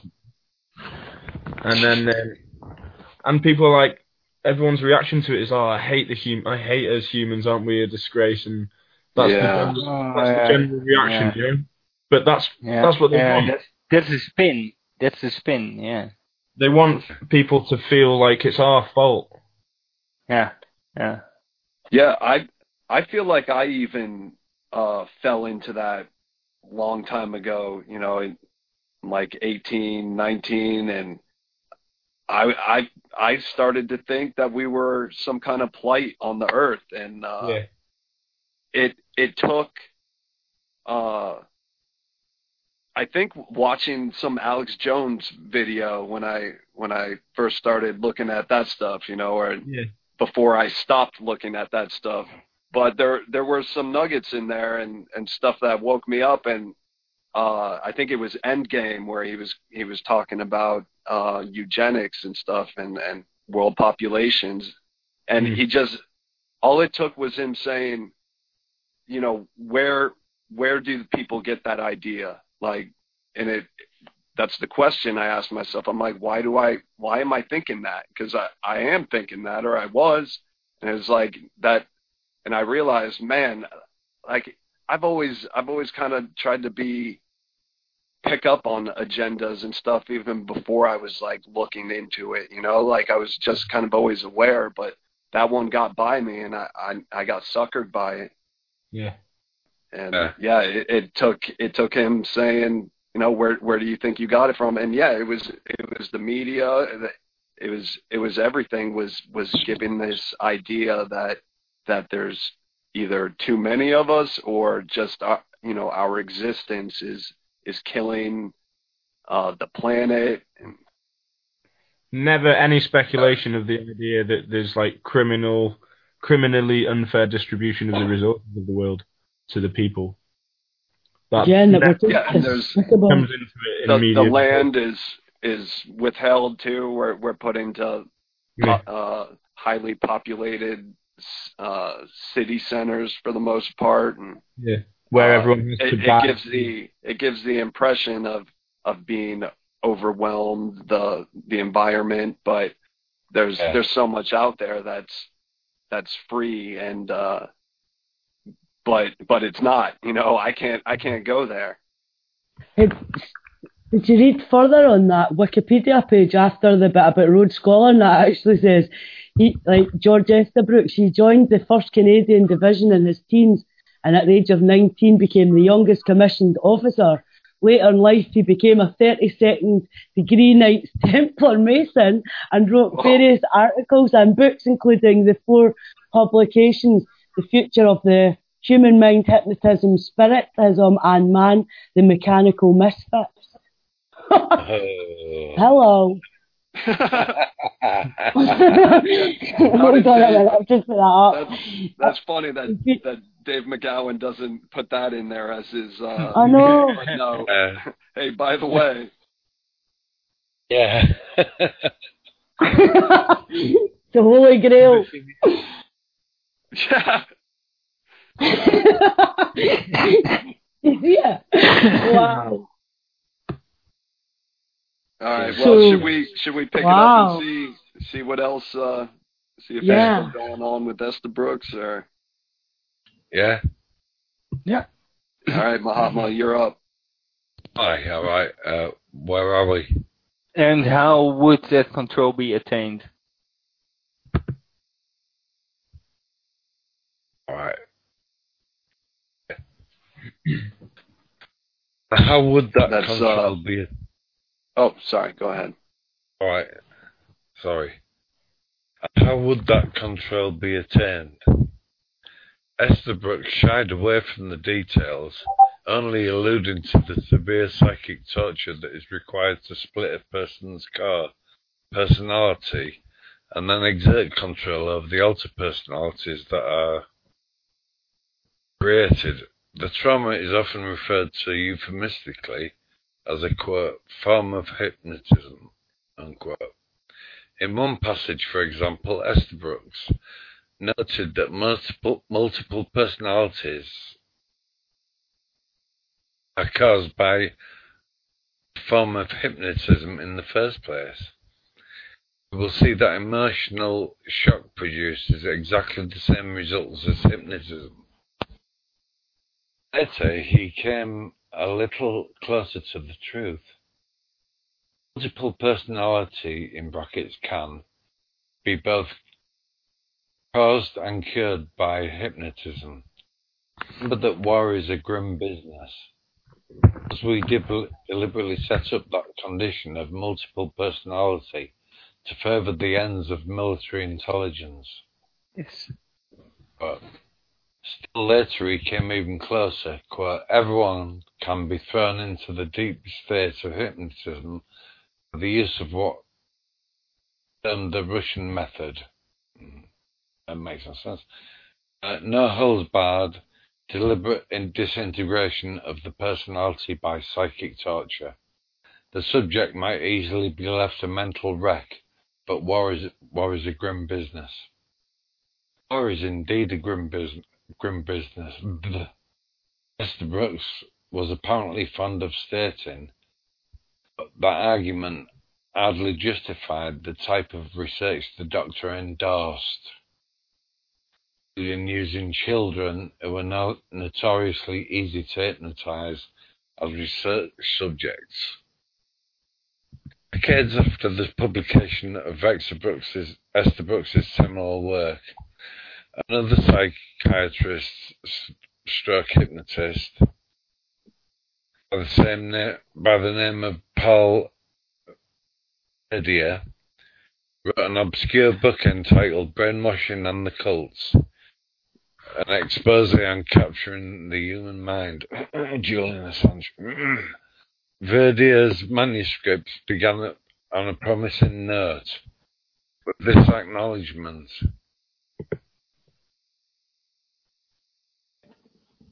It must be accepted that brainwashing is now being used here in the United States by devious persons with personal gain in mind. Unfortunately, the author followed that bold proclamation with a woefully inaccurate accounting of those dangerous persons might be. He did provide a reasonably good description of the process of mind control, although Verdier, like Esther Brooks, did not use the term mind control. By Verdier's account, the objective would be brainwash it is to access those areas of the brain that are outside the individual's conscious control. This is accomplished, the doctor explained, by circumventing the normal inhibiting response of the cerebral cortex, so that an individual's voluntary conscious self-control will be bypassed and short-circuited. To disable that, Verdi had referred to the brain's critical block. All of the following were recommended: alcohol, euphoric drugs, isolation, solitary confinement, and the most dramatic and unique item in the brainwashing arsenal, hypnosis. All of these brainwashing techniques significantly have been exhaustively researched by the CIA.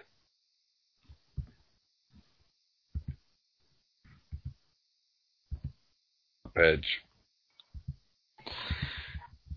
How cool is it that he actually says about the military, right? Yeah.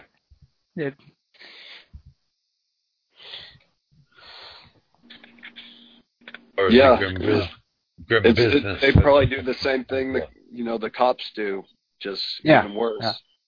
Yeah. Mm-hmm. Yeah, and in a sense, it's worse for cops because cops are normally operating in a system of peace.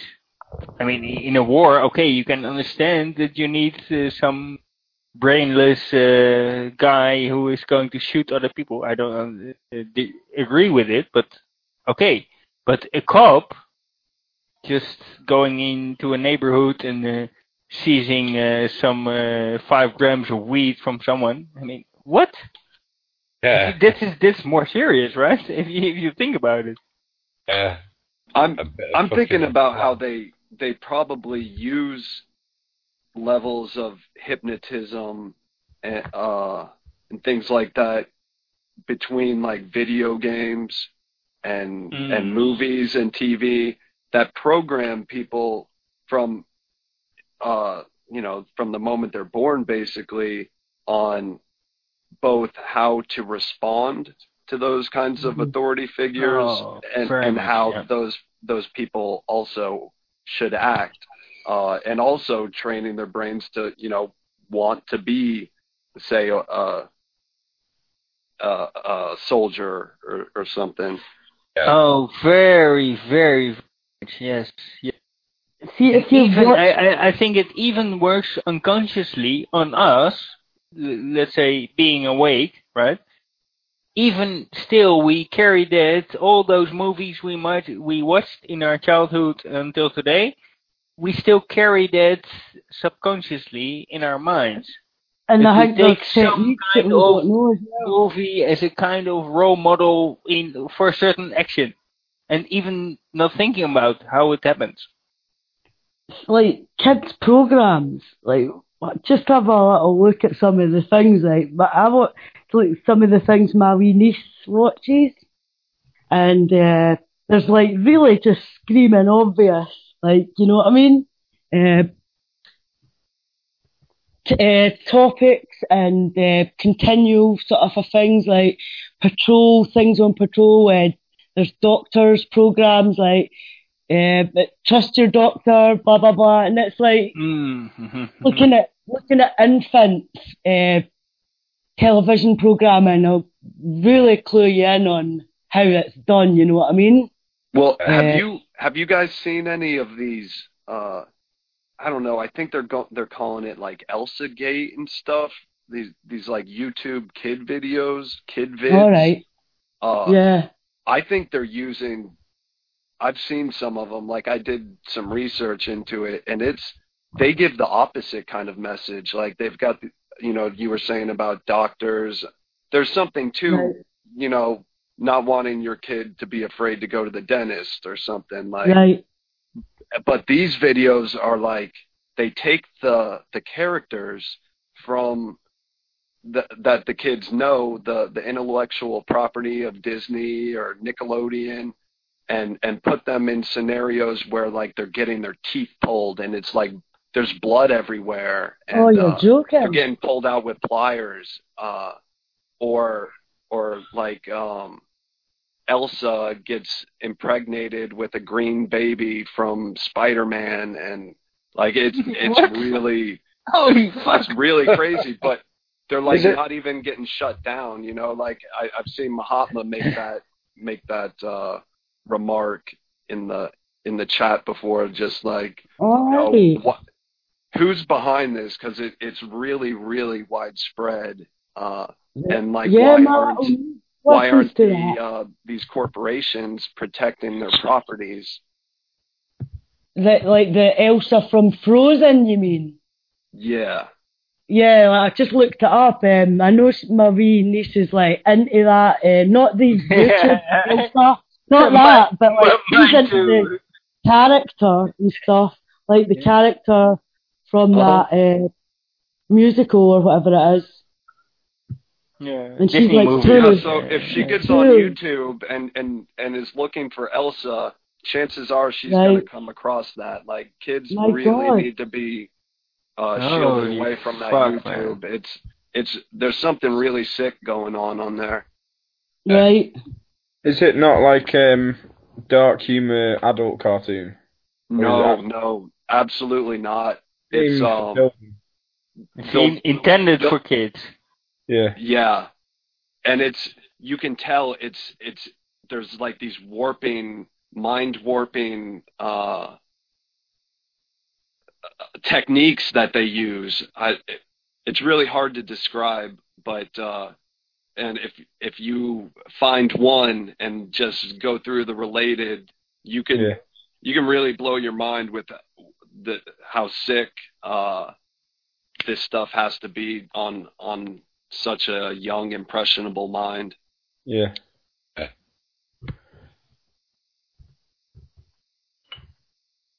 That's pretty weird. I just looked it up on Bing or whatever, and it's got like the channel on the search engine. It's sort of like saying what you're talking about, like Elsa, ketchup everywhere. Come play with me and go right. But then I go into that and everywhere. Like, what does that look like? That's the channel. When I go into it on YouTube, though, it's showing me somebody doing Zumba. Like, so what it says it is on the search engine isn't what's coming up on the YouTube, which is quite strange. Yeah. Anyway, some of them I think have gotten shut down. Maybe, I'm not sure, but it really it seems like it's straight up MK Ultra.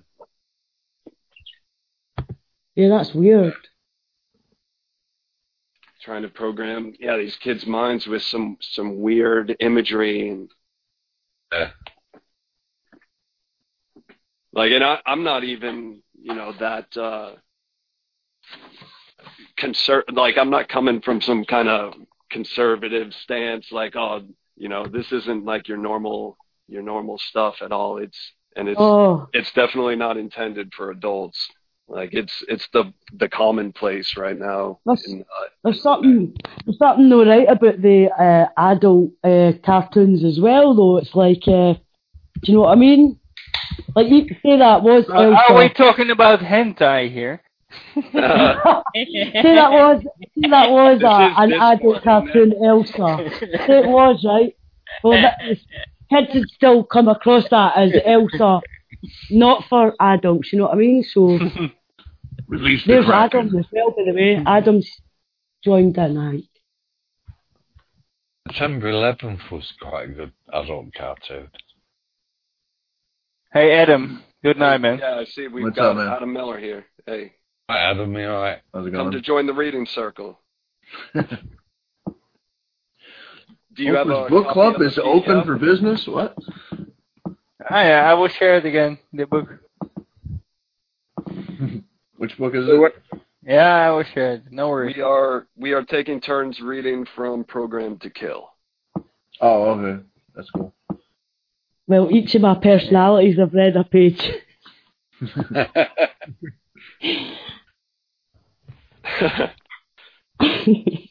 So you'll go after me, Adam, if you care to join in on the reading. If not, you could just listen, I guess. But yeah, sure. Just gotta find the PDF. okay. Yeah, it's coming. It's coming. I think I'm up, right? Yeah, you're up, Cal.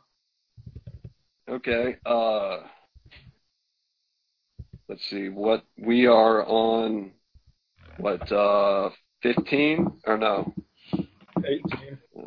We are on. Yeah, I'm not that good. I'm not good with Roman numerals. Me neither. Yes, it's 17. Aye. 17. I had Latin at school. Yeah, it's 17. Is it? All right. 10, 5, and 3. XV11. Yeah, aye. All right, I'm getting it. Verdier, I don't know if I'm saying that right, but yeah, that guy went on to explain that in order to achieve truly lasting states of brainwashing, in parentheses, or mind control, it is necessary to subject the victim to profound and deep emotional states. The recommended emotional states are fear, shock, and anxiety, all of which have, quote, an intense disinhibitive effect on the human brain, end quote. Even more effective is pain because, quote, according to the eminent neurologist Dr. Wilder Penfield, sensations of pain from the muscular sensory system enter the subcortical brain regions directly, end quote. With the passage seemingly lifted from Estabrook's writing, Verdet left no doubt that pain and fear are the most powerful useful items in the MKUltra toolbox.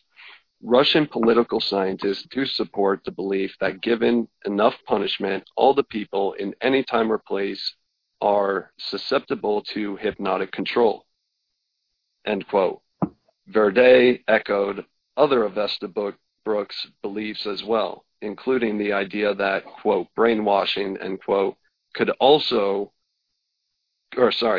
and should be widely utilized for benevolent purposes, in quotes. And the notion that children are ideal candidates for mind control programming. Quote, brainwashing can be slow, insidious, and sure when applied to children early in life. It is likely that there is a short period of time following corporal punishment when the child is in a state of decortication, hypnosis, so to speak. This is the ideal time to plant the positive instructions for better behavior in the future, end quote. What the good doctor considered, quote, corporal punishment, end quote, and, quote, positive instructions, end quote, was left to the reader's imagination.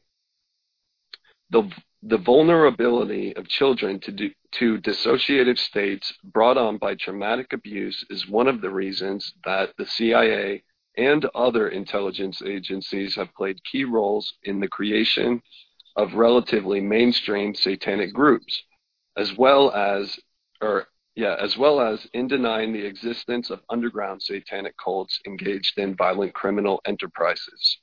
Some of the available evidence suggests that an array of satanic groups have served in intelligence agency fronts for mind control operations, which actually makes perfect sense, considering that if the goal is to severely traumatize children, then surely nothing compares to the seemingly outlandish stories told by those who have survived what they have been dubbed satanic ritual abuse, or SRA.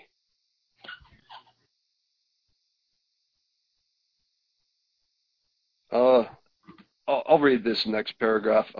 Verdet took note in his book of the fact that one of the most pronounced emotional experiences that a human being can undergo is having his or her life threatened. Threats of death are used as a basic tool by brainwashing communists.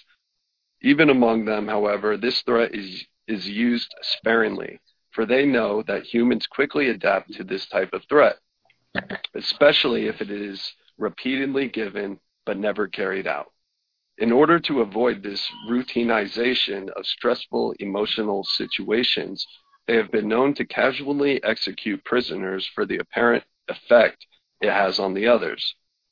The actions that were predictably attributed to, quote, brainwashing communists, end quote, precisely mirror the stories that have been told repeatedly by self-described survivors of ritual abuse. These victims speak of receiving frequent death threats directed against both themselves and their family members. They speak also of having those threats reinforced through their forced witnessing of and even participate in the killing of others. Okay, and I think some of that there about the brainwashing of communists should have been in quotes, maybe, of Esther Brooks, and I might have forgot to say that. But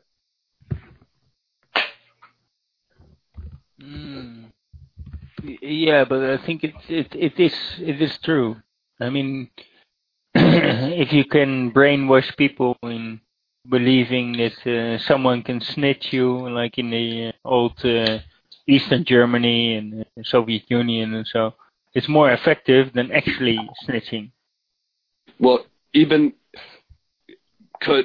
like that movie, you know, I spoke about it earlier. That Das Leben der anderen. Conspiracy theory, like he's getting chased by the government for what he knows. He learned something doing research, and now they want to kill him for it. And it's like, okay, is that, you know, on some level telling everyone, okay, you know, watch out for what you might, you know, like they don't actually have to go kill anybody necessarily, execute people. It's the suggestion. Yeah. Do you know what I was thinking? When you were saying that there, Kyle, I was just thinking of duck and cover. You know, like that's like a threatening on your life that they showed to all the kids. You know what I mean? Saying you and your family are up for it. Or terror level chartreuse. But I mean, in a way, we see it. But also, in a way, it's true because Hoaxbusters got pulled and Fakeologist got pulled off your YouTube. So there is something real going on. But it's this threat of don't question because you're harassing or you're, you know, abusive to other people. Then the word goes around, and then it's the word that is actually more powerful than the sword. It's just one letter difference, but yeah. And then Hoaxbusters getting taken offline and then put it back on is a little bit MK Ultra-ish. It's like the carrot and the stick. I don't know. Where it's like, oh, thank you, Daddy Google. You gave us back our blog. I never saw it that way, but okay. Yeah, it's kind of like that, though. I mean, it's got to be discouraging. Even the getting it back, it's still kind of like, oh God, you know, is this going to happen again? Should I even proceed? You know, I got to imagine Chris has to I'm not sure exactly like what it was, whether it got taken down, whether it got reinstated because I wrote them a note, or whether the whole time they were just like taking it down because of this phone number. It was like needing a phone number for verification, and whether that's what they do, and like, do you know what I mean? That they're maybe like they're not taking down that many, like. Do you know what I mean? They're not taking them down. They're just like stopping them because the security is shite and that. But they're not. Do you know what I mean? If I wasn't like following that up, we would think one like it had been taken down because of the guidelines and stuff. But really, it's. Do you know what I mean? I don't know. Yeah, it could be something different than what the YouTube scenario is. Like we're pretty certain what's going on YouTube. Yeah. But yeah, the blog thing, yeah, it could have just been an authentication that they needed. They need, you know, a phone number or whatever, and it wasn't It's an But opportunity I mean, inactive blogs offline. at the same time. It's hard to know. Well, it's like they don't want inactive blogs online because sometimes like somebody hasn't messed with a blog in 10 years and it's still up there, and but that's maybe it not has the some case interesting here. stuff on there. Yeah, no, it had been maybe I see posts, it's back up, and the posts are from March, so it hasn't been that long.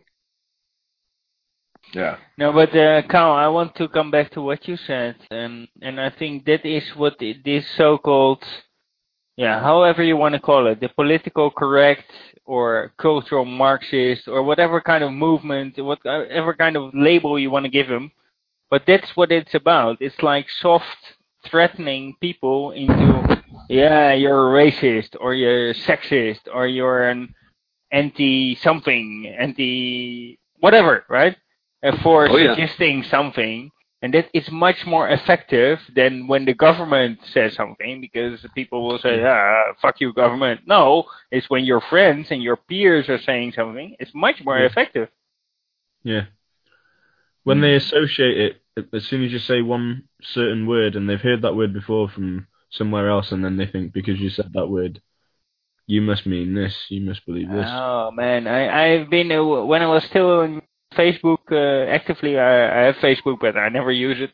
But when I was still there, I had this discussion with my ex-girlfriend, who is a typical leftist, and then I said to her, hey, listen, it's maybe not such a good idea that there are millions of people coming into Europe, which will change Europe for the future. Not to be racist, doesn't have to do with race, but in any case, that is not a healthy development. And then she was just replicating all the words that were just in the mainstream media, and like a robot, like hypnosis, like really hypnotic, repeating, racist, I care for my children. Well, actually, I said, well, if you think about your children, they will live in a different Europe than you live, and we live in a different Europe that our parents did, and that is maybe not such a good thing. And she was completely oblivious to that. I mean, completely replicating like a robot, hypnotic, repeating, parroting the mainstream propaganda. It was really strange to see. You've got to be fucking rocker to think that weaponized immigration isn't going to affect your society. To be a total cult member. I mean, ask the people in India, and the British, they weaponized immigration there, right? There you go. Yeah. Yeah, our band got or here in Spanish Latin America, right? I mean, come on. Well, our band, I was just going to say, our Global Parasite, we got accused of being anti-Semitic. Of course. By people that really didn't have a clue what they were talking about. And that's only because you weren't circumcised, right?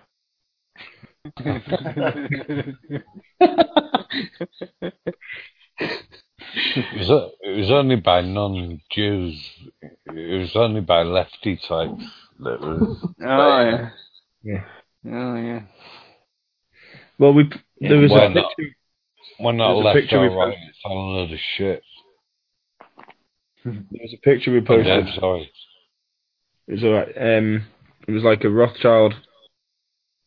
It was just as stupid. A picture of one of the Rothschilds anyway, and it had like a swastika in the background, and it was saying, "My name is the Rothschild." I can't remember what his Christian name was, which one he was. I own the banks, the central banks around the world, and I control you. It was kind of immature, whatever, I don't know, but pretty much accurate. Yeah. And I think the point of the swastika was that he was like in control. He who controls the money. What is it he says? I don't financial fascism. I care not for what type of government is in power as long as I control the money. Yeah. I can't find the original quote for that, but it's still true anyway. Yeah, it was a 19th century quote. But this young... I don't care who controls the government as long as I control the money supply or something. Yeah. This young lad, he wanted to look so desperately like a righteous anti-fascist that he was leaving his logic behind and going, "That's a swastika, I'm against swastikas," and completely missing the fucking point we were trying to make. Yeah, well, if you are standing up as leftist for so-called freedom, and you shoot the first people you should fight is the banksters, right? I mean, come on. Yeah. But he said Rothschilds is a code word for Jews. Yeah. Okay, go and read a book and come back. Yeah, but send him to the Wikipedia page of Zionism. I mean, the Nazis and the Zionists were in cahoots all the time. Yeah. Right? I mean, it's just fascism. It's dictatorial control of power to a smaller and smaller group. I mean, that's happening, right? I mean,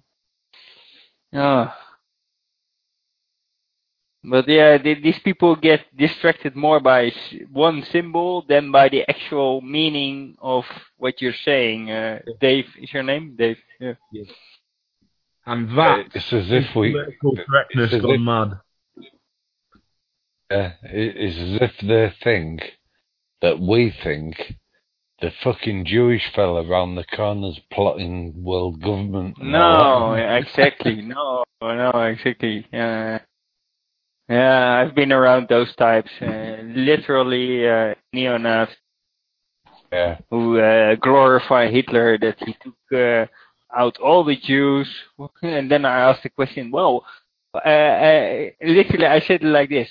I mean, putting a Hebrew-speaking Freemason Jew, like Hjalmar Schacht was, in charge of the economy, it's like putting a drug addict in charge of the pharmacy. Yeah.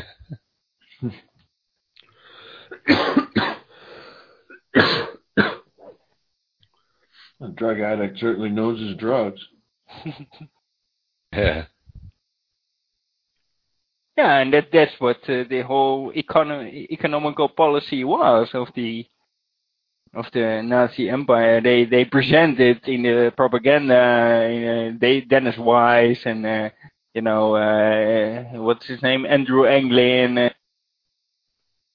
bullshit alt-right websites. They say, yeah, no, Hitler got rid of the Jews. No, he didn't. He was completely depending on them. Because they were the banksters, the Warburgs and the Rothschilds and the Rockefellers and the DuPonts and the Standard Oils and the Refords and all those. They founded the war machine of the Nazis. Did you ever read anything about Lord Rothschild? Dave, sorry, what? I was just going to say, did you ever read anyone about Hitler's mother being the maid of a Rothschild? Yes. Yeah, it's quite uncertain where. Yeah, Gruber was her husband, but it's quite uncertain where he comes from. He is in one person, but the Hitler Project was multiple persons. But that's a bust. Is that certain? Like that's known. That's a fact about the Hitler mom Rothschild thing. No, it's not certain. The Schickelgruber. Okay. On the level of an urban legend. Okay. No, but it some kind of makes sense. Tangential It kind of makes sense that you. Yeah, I mean, it's the same thing what happened with JFK and with Bill Clinton. Of course it makes sense. I mean, it does, but just to know that would be too good to be true. That's why I wanted to check. Yeah, and also that's why I think it has been introduced into conspiracy circles, right? And then I've read other accounts. Well, I learned that one in school. I had a teacher that I had a number of teachers that used to say that he was a Jew. Wow. Yeah. What? In school? Yeah. Good on you, man. Wow. It was kind of said to us like, like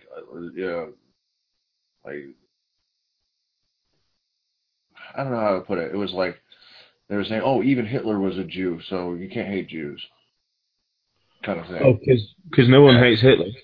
Yeah. Or like, you know what I mean? Like Hitler was just crazy, and he was. So that is putting out some truth and then still spin it into the complete opposite. What the fuck? Yeah, that's kind of how they did it. But that was talked about even when I was young. I remember. It's evidence of how oppressed that they are. That even Hitler was a self-hating Jew. Yeah. Oh yeah. Wonder if Hitler got dust. Yeah. Talking syndrome or whatever. Talking about hypnosis, like we're talking about today with Dave McGowan. I mean, hypnosis. I truly believe that most of the Germans at that time, they were completely hypnotized, and they really believed that Hitler was doing a great job for them. In the end, he wasn't, of course. He never visited any of the 61 bombed cities, according to the mainstream. I don't know if it's true, right? But according to the mainstream, he never visited any of those cities. Like, he didn't care about the normal German people, of course. Was it Himmler that was kept in jail or for that long period of time? Because there's like there's these rumors that Hitler was kind of like he had a handler. He came out of the society. Do you know what Himmler did in jail? He freed the only Rothschild that was arrested by the Nazis, and that is the so-called point that all these neo-Nazis come with. Yeah, the Nazis, they arrested Rothschild. So I say, one Rothschild?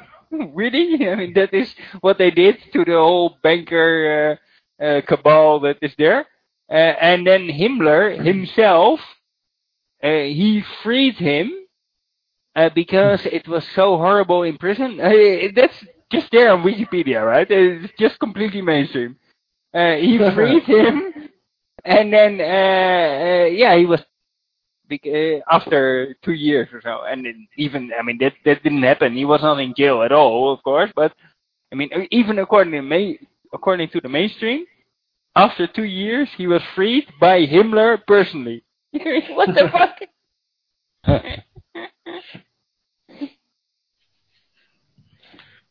In the book, Dave talks about ridiculous stories being put out, and over here, at first there was the Holly Gregg hoax, and then not so long after that there was the Holly Gregg hoax. That was like what hoax?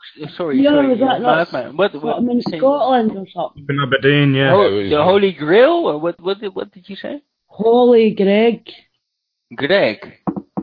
Like I like a girl's name. Holly. Like Greg. Greg. Greg. Holy I think Greg? so. There's an I in there. Never heard of it. Yeah, Greig. Greig. Okay, Holy Greg. Gary. So it's almost like Holy Greg. Okay, I see. Whiteshut.co.uk. That turned out to be a hoax from the Tavistock Institute, Valerie Simonson, and the False Memory Association. Repeatedly sexually abused by her father and brother. True. Is this one? I will share it in the live stream. None of it's true.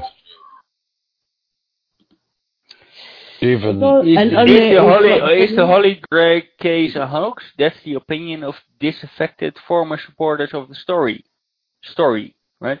Who went searching for basic evidence to support the claims of self-professed investigator Robert Green and Anne Greig, the mother of the lady in question.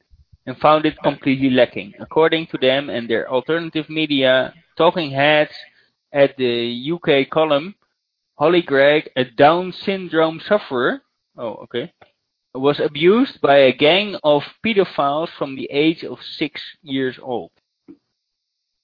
Oh wow, it's pretty heavy. It's not true.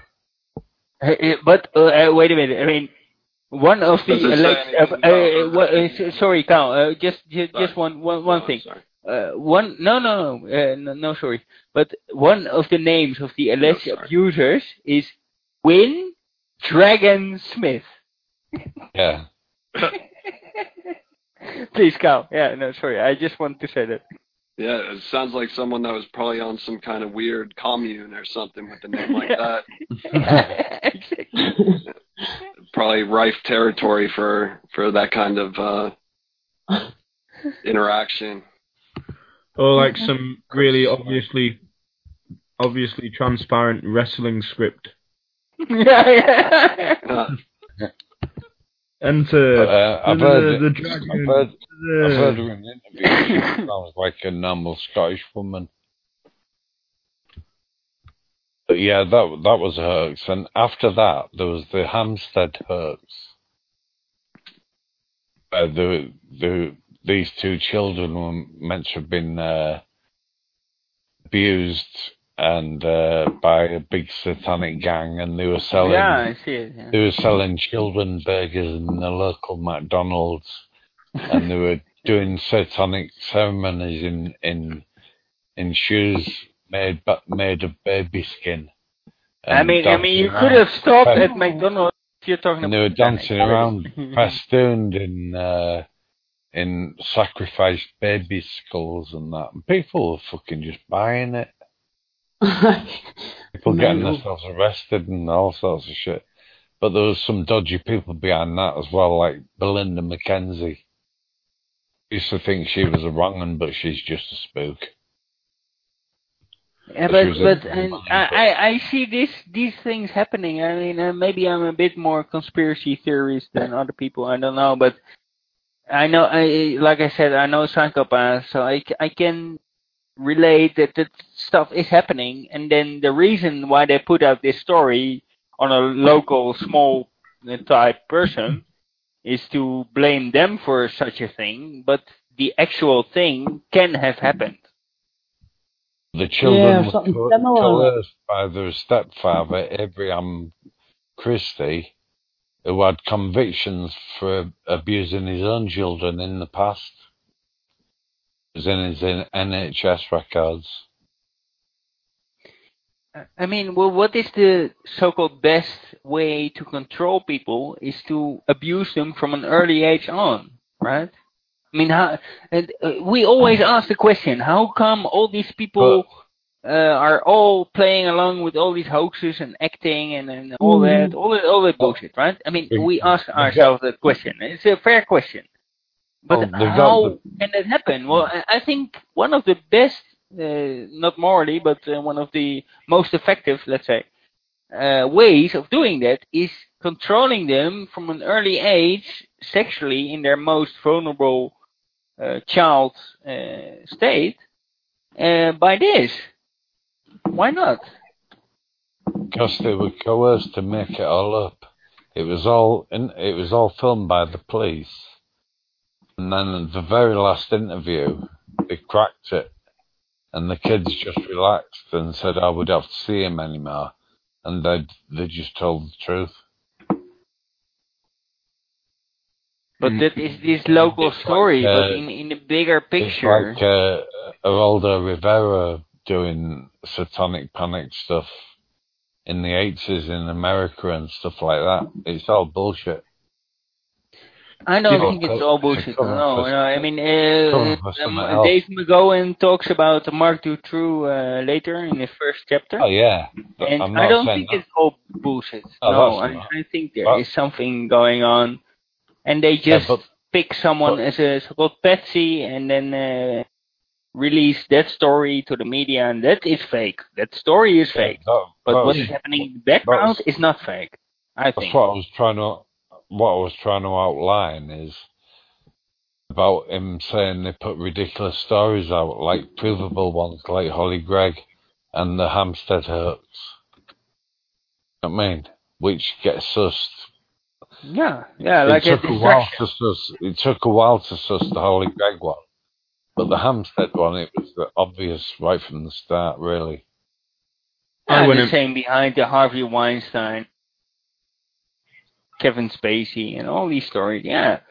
But in the background, I think there is something like that going on. I cannot imagine otherwise, knowing how psychopaths operate. And luckily, I haven't been exposed to any of this. But this control, this mind control, is definitely true.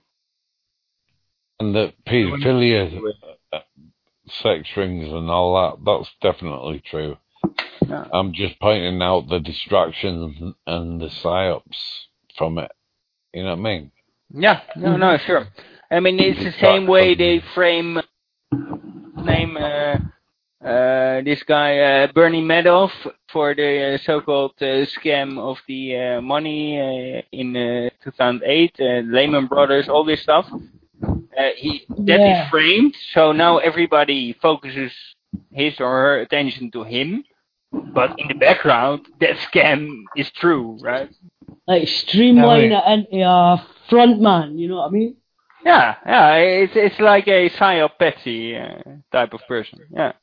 What happened to Benny Bernanke, the man who robbed the fucking banky? Oh, yeah. Is that a Global Parasite lyric? It is now. It should be, man.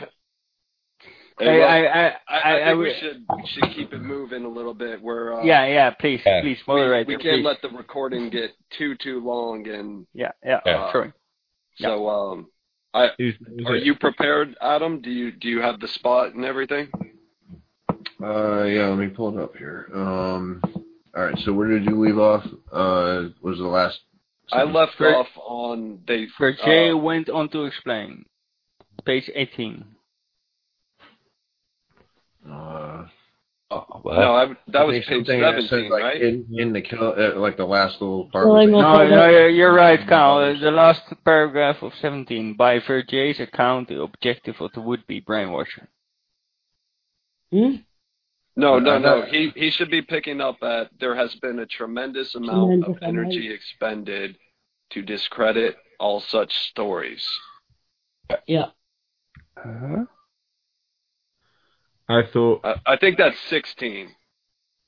X1X. No, cannot be, no. Okay, I see it, yeah. Alright. There has been a tremendous amount of energy expended to discredit all such stories. At the forefront of the movement to deny the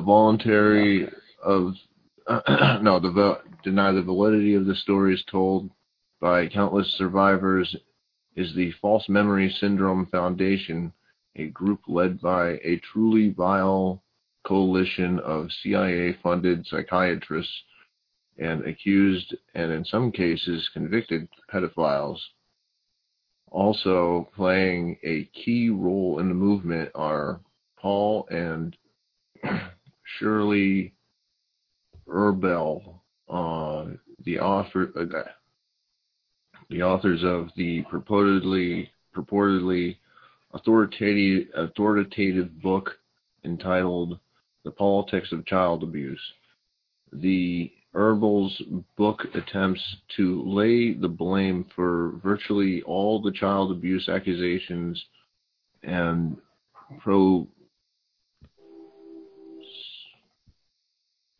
what the hell is that word?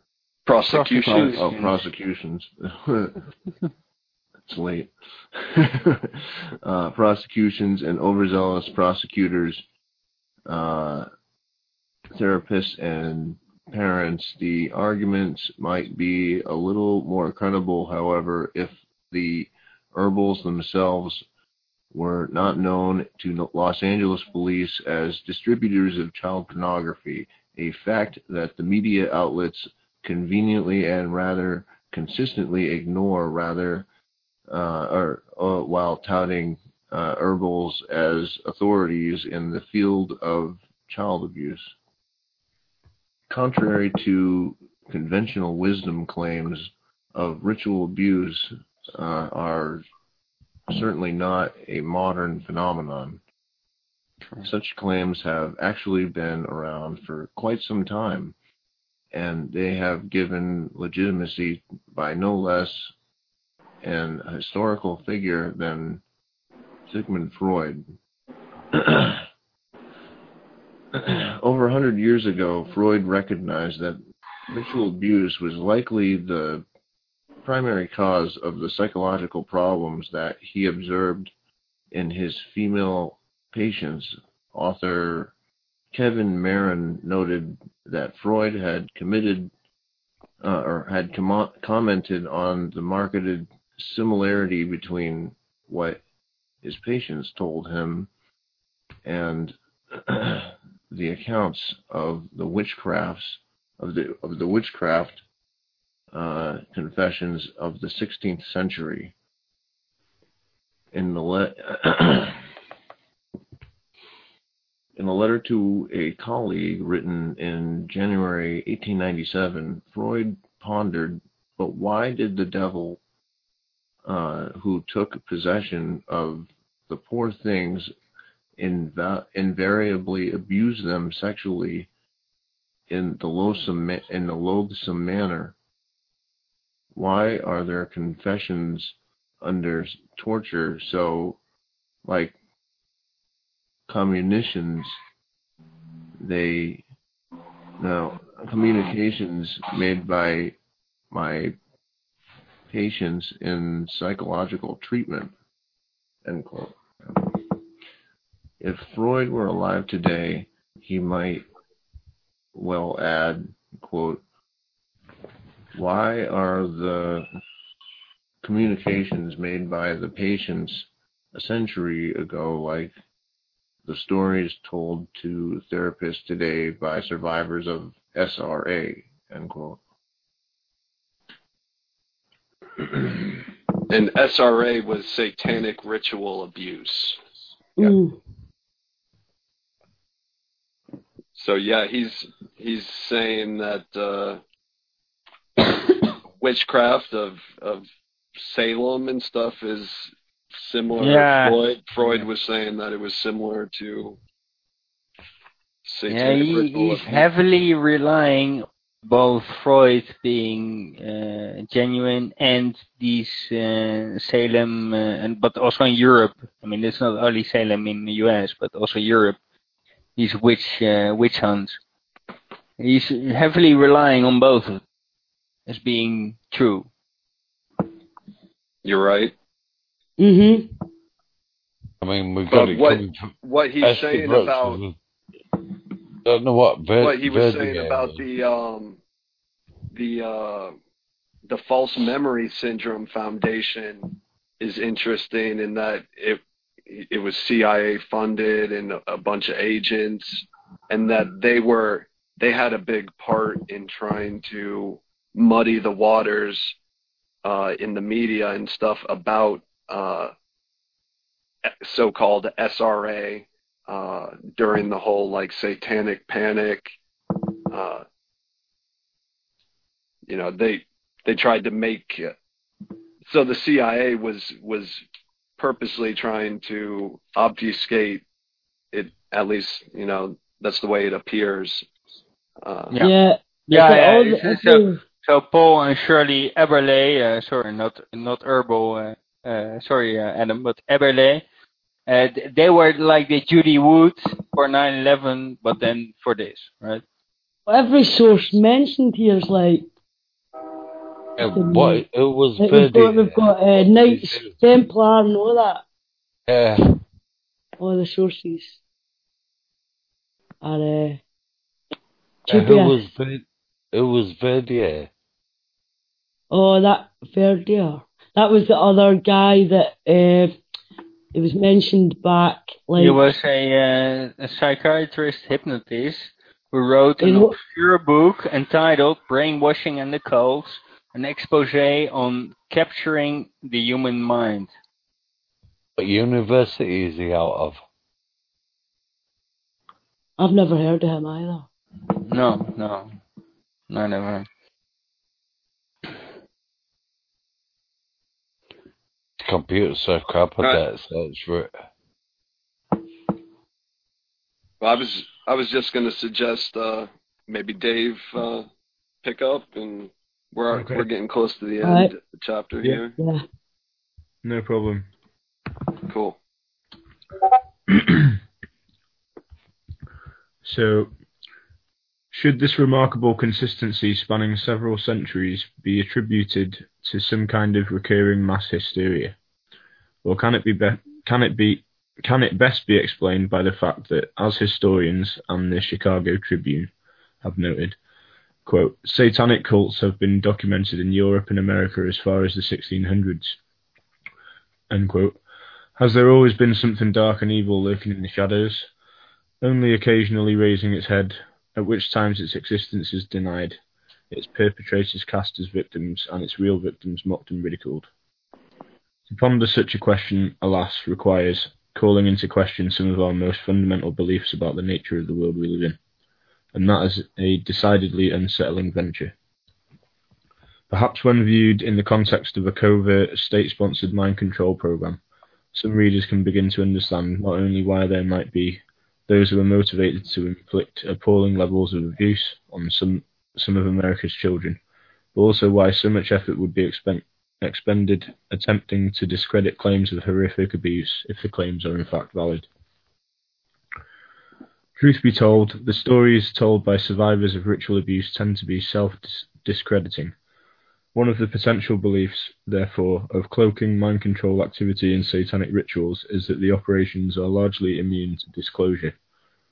Even if an operation is uncovered, the stories told by the children tend to be so outlandish, so far removed from the world that we know, that the claims are easily cast aside as a product of a child's fertile imagination.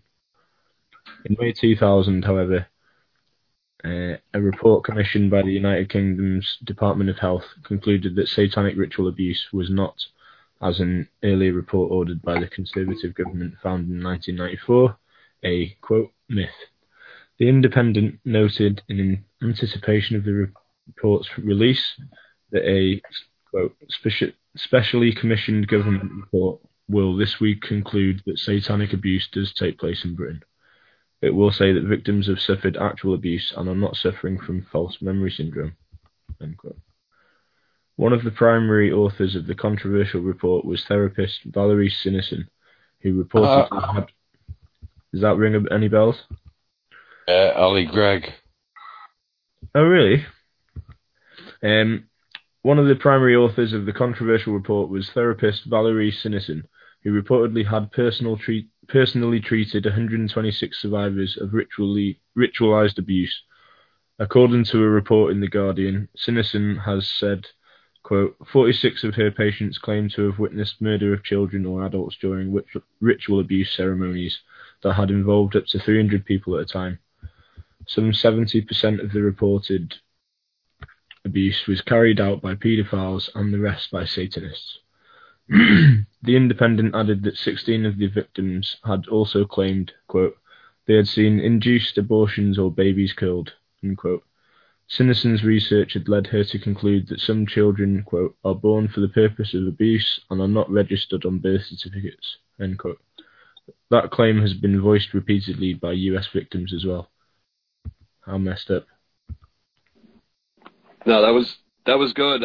I'd like to just read the footnote here too. Yeah, exactly. Yeah. I was going to say, yeah.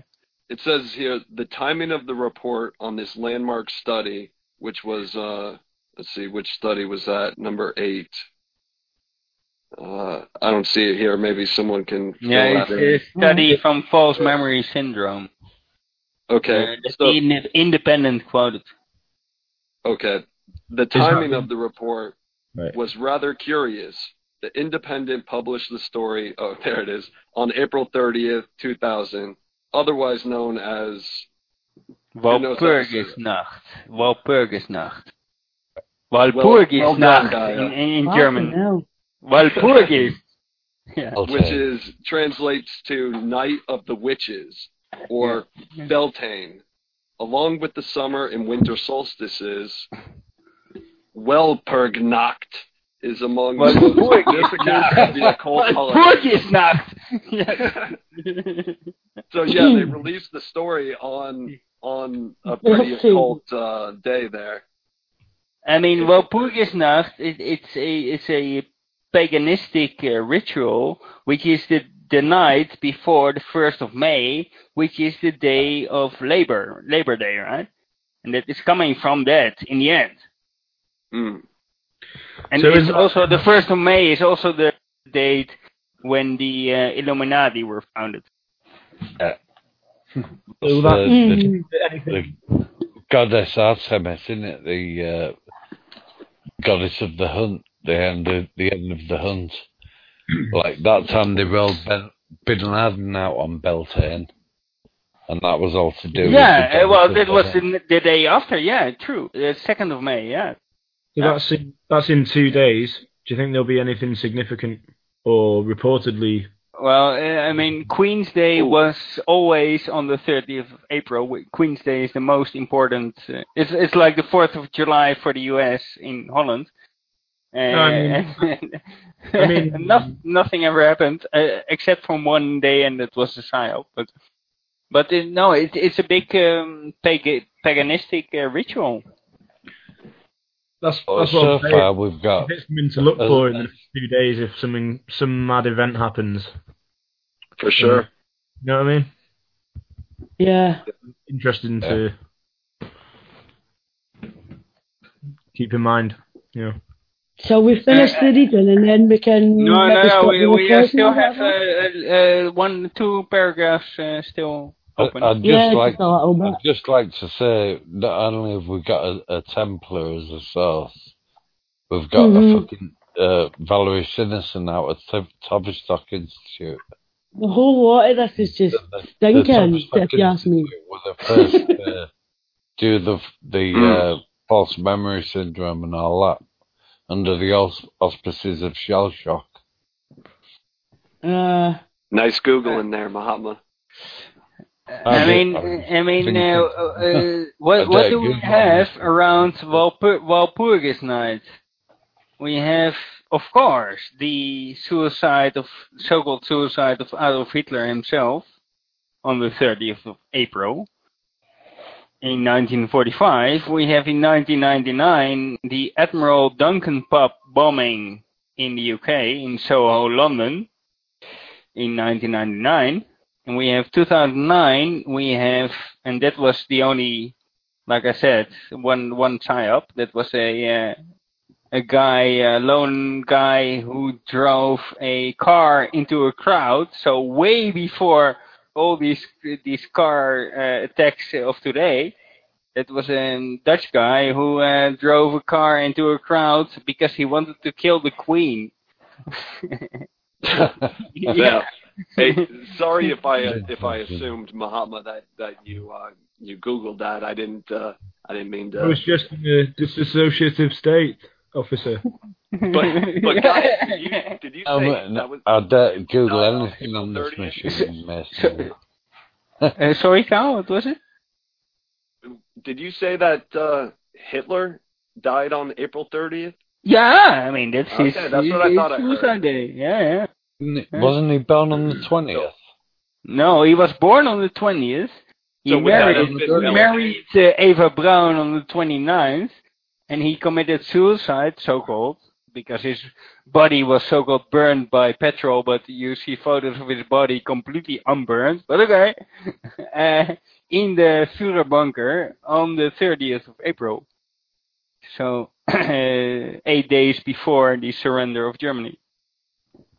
So would that have been Beltane that day, or does that shift, year by year? That's Walpurgisnacht, actually, yeah. Yeah. It's Beltane, okay. Yeah. End of the Huns. Yeah, it's easier for me to say Beltane. Yeah, I understand. And then, 1st of May, we have the arrest of Francis Gary Powers in the Cold War, where there was a big movie made with this famous spook. I actually watched that movie, and it was horrible. It was even according to Hollywood standards, it was horrible. with this famous spook actor Tom Hanks. About he was being arrested in Berlin and then taken to the Soviets and all that bullshit. And then the 2nd of May, like you guys said, that was the so-called execution of Osama bin Laden in 2011.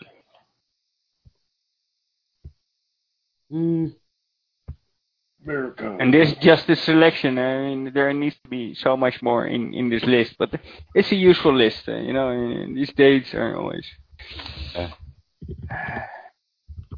that was interesting. Who's reading it? Well, we've finished reading and then we can... It's my turn. It's my turn. But right. for Dave, I will call you Dave because you said it. I wouldn't do it otherwise. But Dog, I will call you. Dog calls me who. I will share the list of psyops. You can see it. But it's my turn to read. Where's the list of psyops there? Am I missing? Yeah. So you're if you Dave, if anything to add, please say it here in the chat or somewhere. I mean, just a note, something, and hey, this is what is not in there, and that's nice to include, right? I mean, it's far from complete, but it tries to get the biggest psyops of history. It's on the live stream. And it's open source, right? Yeah, you can edit yourself. Email address, and you get an account and so. But I mean, if you put it in here, it's fine too, right? I mean, you don't need any scales or something, but just notify and then I'll put it in. Okay. I'll read on. In a report from February 2000, The Independent revealed that Sinneson had photographs documenting, quote, horrific injuries to children and the existence of ceremonial sites with the remains of mutilated animals, unquote. The same article noted that Scotland Yard founded on, short digression, thanks to A.A. Morris, founded on the site where an unsolved murder was happening in London on the 11th of September, of course, in 1888, I think it was, the Whitechapel murders. But I will continue. Had begun an investigation. It is unclear where that investigation led, as it is unclear what the official response was to the release of Sinneson's study. Media outlets appear to have dropped the story just before the report was issued.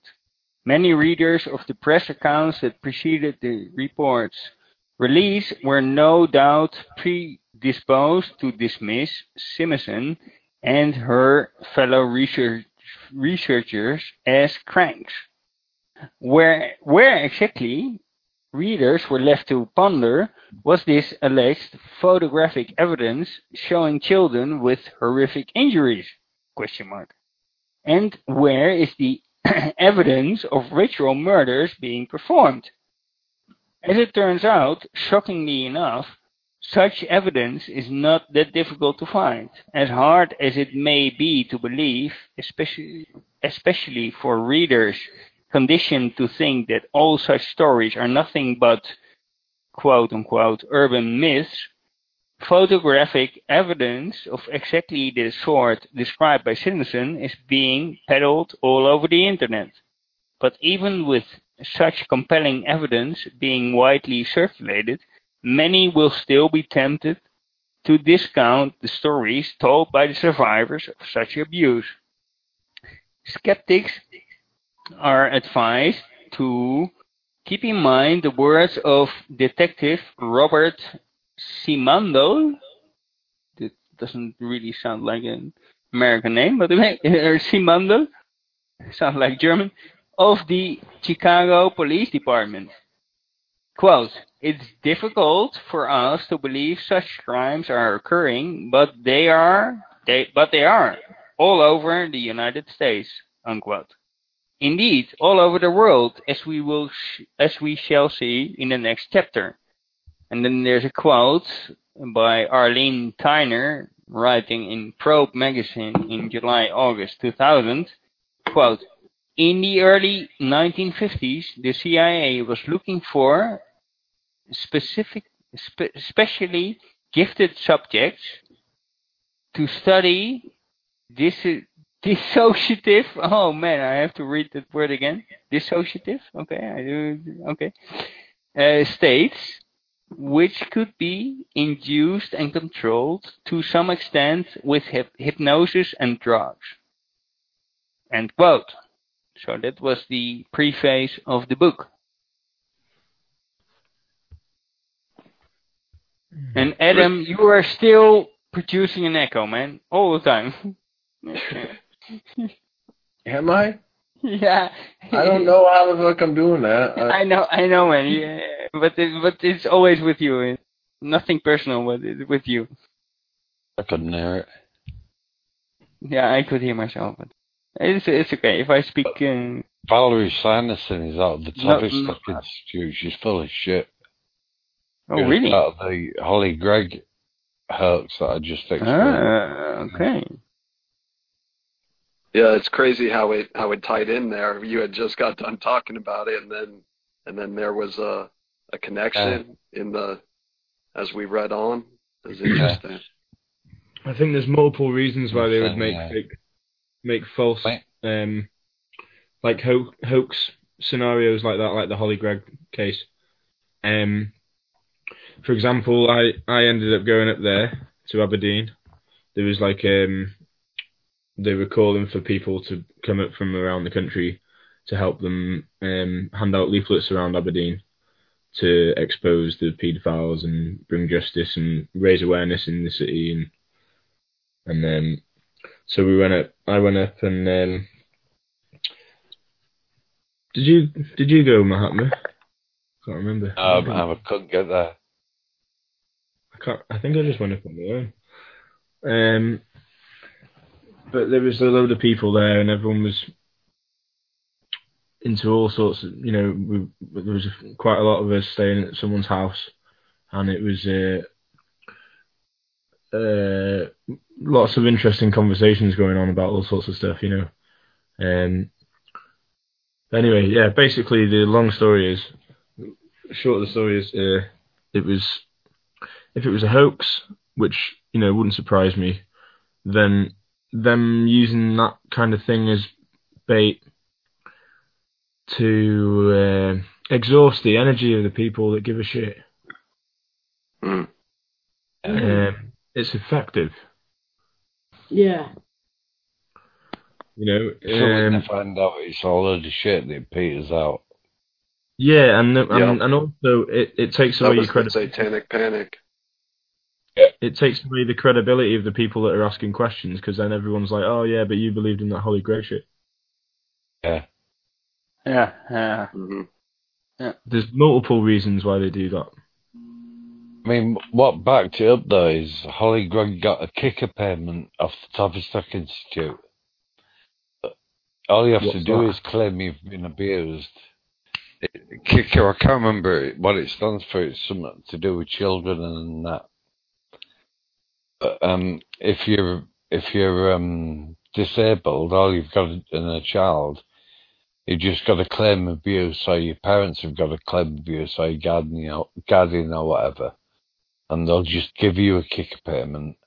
So that helped kickstart people thinking, there is something to it because she got a kicker payment. What was withheld from that, from the public, was she was super promiscuous, and she had loads of different boyfriends that were all promiscuous as well, because Down syndrome people have massive sex drives, and as soon as they're like ovulating and puberty, they're at it. I mean, bullying is all around, right? And what do bullies do? They pick the easiest victim what is easier than a Down syndrome victim. The lowest, the sickest of the sickest, of course, but it's what these people do. They don't want to hurt someone That's that why might hurt them. because it was picked up by the UK column, and the UK column's headed up by Brian Gerrish, who's a former Lieutenant Commander of the Royal Navy. Oh, yeah. Wasn't he a British National Party candidate as well? Yeah. Yeah.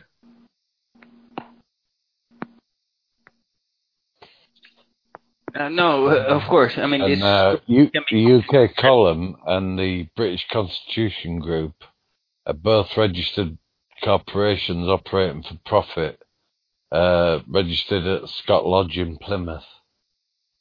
Wow. Yeah. And is that, hold on a minute, because there's another sort of site that Jay Dyer writes for, and it's that Patrick Hennelsey, whatever the name is. What's that again? Because is that not sort of link? Yeah, he used to be an editor for InfoWars. Oh, yeah, wow. And what's the one that he writes now? Because they're really kind of in town with. The Wire, 21st Century Wire, that's it. That's right. And them and the UK column are kind of like tied in a sort of, I don't know, loose way, you know? Same people, and the same people do like certain conferences and all that. Interesting. I'd say they're linked, but I'm not exactly sure how. Yeah, that must be where I know UK column from, is hearing those two names connected. Yeah. I'm thinking. Yeah. That's interesting. Am I still producing an echo? No, I think you're okay. Yeah. No.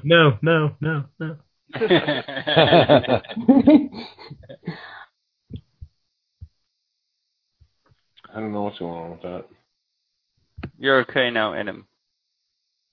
Please keep it like this all the time. I didn't do anything though. I just took my mic off. No, I didn't notice anything earlier either. I have heard echoes from you before, so I kind of knew where Gaia was coming from, but no, I wasn't catching it this time. It was slight because I spoke up and then you hear it more. So no, it's okay now. Oh, maybe my microphone is actually kind of. I had the volume up on my headphones. Maybe picked up on the mic. That could be, yeah. But all in all, this is a preface of the book, I would say. And like I said, when Kelly linked the book, I started reading and so on. The first chapter is about a famous or infamous conspiracy happening in Belgium. And it was big news in Holland when I was young. So, Mark Dutroux. And it was linked to the politics and even the Prime Minister of Belgium, who was ordering sex slaves from young girls from Mark Dutroux, and so it was really. It's linked to the Nijvel. It's called the Gang of Nijvel in Dutch. It's like a mafia group. Thugs that were robbing banks and supermarkets and so in the 90s and 80s, and they were also related to that, and it was a big story. It's hard to know what is real and what is not, but yeah, knowing of hypnosis and mind control and I won't say the word, but separating behavior. Dissociative. I try to. Yeah, it's easier if you have an A in there. Yeah. It sounds like you have an A in between the double S.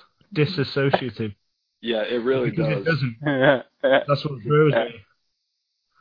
Disassociative. Yeah, I just want to say I think this book circle went really well, and I enjoyed the discussion with you guys, and yeah, I'm looking forward to starting the next chapter, and maybe we can, I don't know, set a certain time every week or whatever Kelly wants to do. It was her idea, and I think it was a good idea.